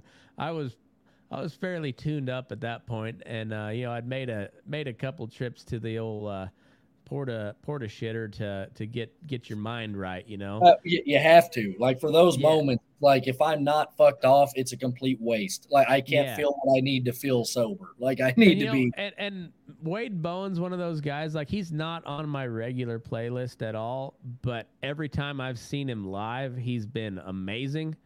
Yep. And it just like his live music transcends what you hear on, like I don't care to listen to him going down the road, but if he's live, I'll watch that show because he puts on a good show. Like I went and watched him, and I will say, because he rocked it, like, and he did Ashes, Mood Ring, like all of his old shit that has kind of made him like sounded exactly like he did in studio. Like I thought he nailed it. Like I loved it. Yeah. I've seen Aaron Watson live twice. That guy is, every time I've seen him, was dog shit. And I paid. I got to see him kind of coming up, and he was pretty good when he was coming up. Everybody told me his concerts in Lubbock had been awesome. So like I bought tickets. He had he was past the barbed wire Halo stage and was coming into he was coming into kind of his mainstreamer. Yeah. And he literally talked for 30 minutes about how like all people wanted to do was hear his music and how grateful he was. He like strummed his guitar, and I was like, shut the fuck up. Like play something, Josh. Like if I don't hear Third Gear and 17 in the next 10 minutes, I'm throwing this curse at you. Play Amarillo by morning. Like nobody gives a shit about your kid. Like just play the fucking music, man. Yeah, we were up there at freaking Chalice, and so like I had we took our kids this year, me and my wife did, and then my sister-in-law, she brought her kids last year, my nieces, and so but there was all of us this year, and yeah. Wade Bowen was, I think he was the Friday night closer. Yeah, because the Saturday night's when the Reckless closes it out. But Wade Bowen was singing West Texas Rain in the rain, and I got a John T. Floor's Country Store homemade tamale. It was fucking awesome. Matt, what's Mickey and the Motor Cars? Yeah. Do you like them? Yes, no? Yeah, I don't like them as much as Reckless Kelly. I don't think they're quite as good of a band, but they're all the same family. And Mickey Braun is a hell of an artist. I don't like his songwriting as much as his brother, but he's still really, really good. He's good, but like Thank My Mother's God is like one, like I'll play that one every time, but like he never grabbed me like his brother did. Like Reckless, I'm just the like same way. So like at their last concert, they were like, "Thank you guys for coming." I was front stage. I was like, "Hey, like," and they fucking walked up, like came right down. I was like, "Are we doing like Crazy Eddie's last two Raw or what?" You know what I mean? Like, is that like you got to do it right? Like it's Crazy Eddie, Yeah. and they're like, "Man, we're like we're kind of played out." Like, no, and I was like, "God damn it." And I was also like, I was doing a little toot that night. Like, I was Oh fucking yeah. feeling good. And me and my buddy were kind of like, fuck it, let's go. Like, everyone's kind of filtering out. Sure enough, they come back on stage and, like, sure didn't take too long. And, like, it was great. Like, great one to wrap it up on. I think I still got one of their guitar picks. I fucking love Reckless. Like, they are probably like top three for me. Like, I fucking love them. I'm a big fan of Reckless Kelly. My daughter, when we get in the car, she wants to hear American Blood, and she doesn't Fucking know great anything song. about that song. But Yeah, I fucking yeah. love that. I used to hate that song, Weck, when I was like the traditional conservative. Yeah. But I never stopped listening to it because it's a catchy song. But I always loved Reckless Kelly. Like Dude, that's one of my it's all kind of time funny. favorite bands. It's funny you say that because the first time I heard it, it gave me like Green Day American Idiot vibes. Like, man, the one ding in their, like in their armor Yeah. is like, this song. Like otherwise, and now like it's on my fucking it's on my travel playlist. Like I know. It's like, and yeah, looking back at it now, it's like, man, I was such a fucking idiot. like I was such a I was so dumb. I was such a little chotch. You know what I mean? Like Yeah. God, dude, like I like jeez. that song's a masterpiece, and like it fit the time so right. Like it's like Willie Braun's like a fucking great songwriter, and that just like that whole band was even back in what was his the Hispanic Titanic, what was his name, David Abeda went Gotcha, on yeah. guitar. Mhm. Yeah, and they got a different guy now, but like they're hanging it up. But they're doing like a 2-year reunion tour. So they're starting in 2023 and they're going to end it at the Braun Brothers reunion in 2025, and then after that they're just getting back together for the Braun Brothers reunion. You know what? I think we're getting officially getting old when Reckless is hanging it up. Like we're getting old. God, dude, I don't know how many sad breakups I had listening to Wicked Twisted Road. You know what I mean? Like, Oh, dude, me and Clint Mandel cruised around Ulysses about 9 times, listening to "Godforsaken Town." Uh, like such a good, like just great musicians. I'm so glad that I lived at the same time as like Turnpike and Reckless Kelly and oh yeah, Jason Boland. Like I can't. I think truly like transformational artists for the country music scene, Yeah, and I got to witness that. I had a stripper from Pueblo break my heart, and I listened to Wagon Wheel by Old Crow and Wicked Twisted Road on replay. And literally, I'm not kidding, in the same night, just drove from Raton all the way to Denver and back, just sad. You know what I mean? Just weeping, seeing the glint of the Rockies and the moonlight there, outside of Colorado Springs, Yeah, just sad to my core. And people need those. You need that to remember what it feels like. yeah, Also, don't date strippers from Pueblo. She's hot. It's not going to work out like you think it will. right. Well, if she's from Pueblo, she's probably of the Hispanic, so she's hot till the second kid, Wrong. and then they Wrong. get sloppy. She was white, but she was Pueblo white. So Okay, lived in a single wide, so smoked a lot. the Um, same thing applies. She's hot till the second she's kid, hot and then now. it Exactly. gets Yeah, pretty she's hot sloppy. now, but you run a couple through her, she's going to look like her fucking dumbass mom. It's still a sore subject. It's fine. But Yeah. like I said, it's fine. I'm over it. But anyway. But no, God willing, this cowboy debate series blows up, and Reckless Kelly wants to be on Burning Daylight, and it's going to be nothing but fat chicks and weed from here on out for you. Fuck yeah. Fuck yeah. But yeah, let's we'll reconvene here in a couple days, and we'll kick some ideas around, and we'll get this. I think this is gonna be a fun one. Yeah. Also, I'm probably still need to be under. I'm going to send you my number via Facebook Messenger because I'm so touch and go with Messenger. I won't check it for I days. know it.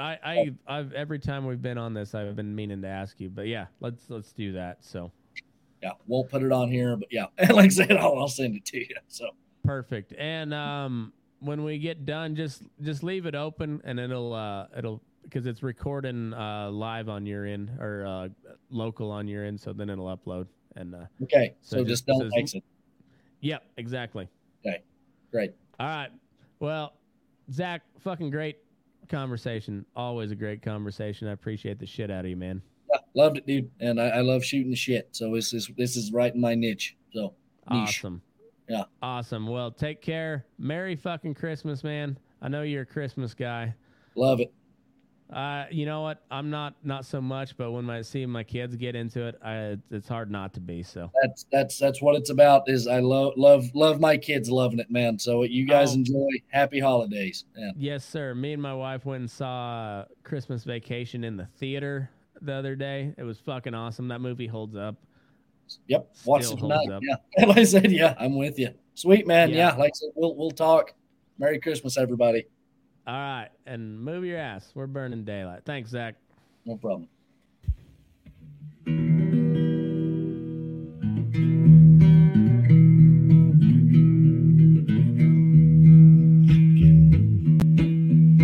You rise up in the morning beneath the stars so bright. Pull your hat down, make sure your cinch is tight. Horses kinda snuffy, cold chill up your spine. We'll get your ass moving, son, we're burning daylight. Burning daylight. Burning daylight. In the saddle till the job's done right.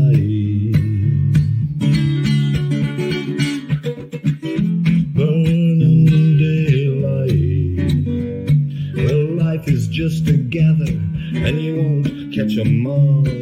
But when you ride through the gate, make sure you sit up tall. I can see the horizon, it's looking pretty bright. Well, get your ass moving, son, we're burning daylight.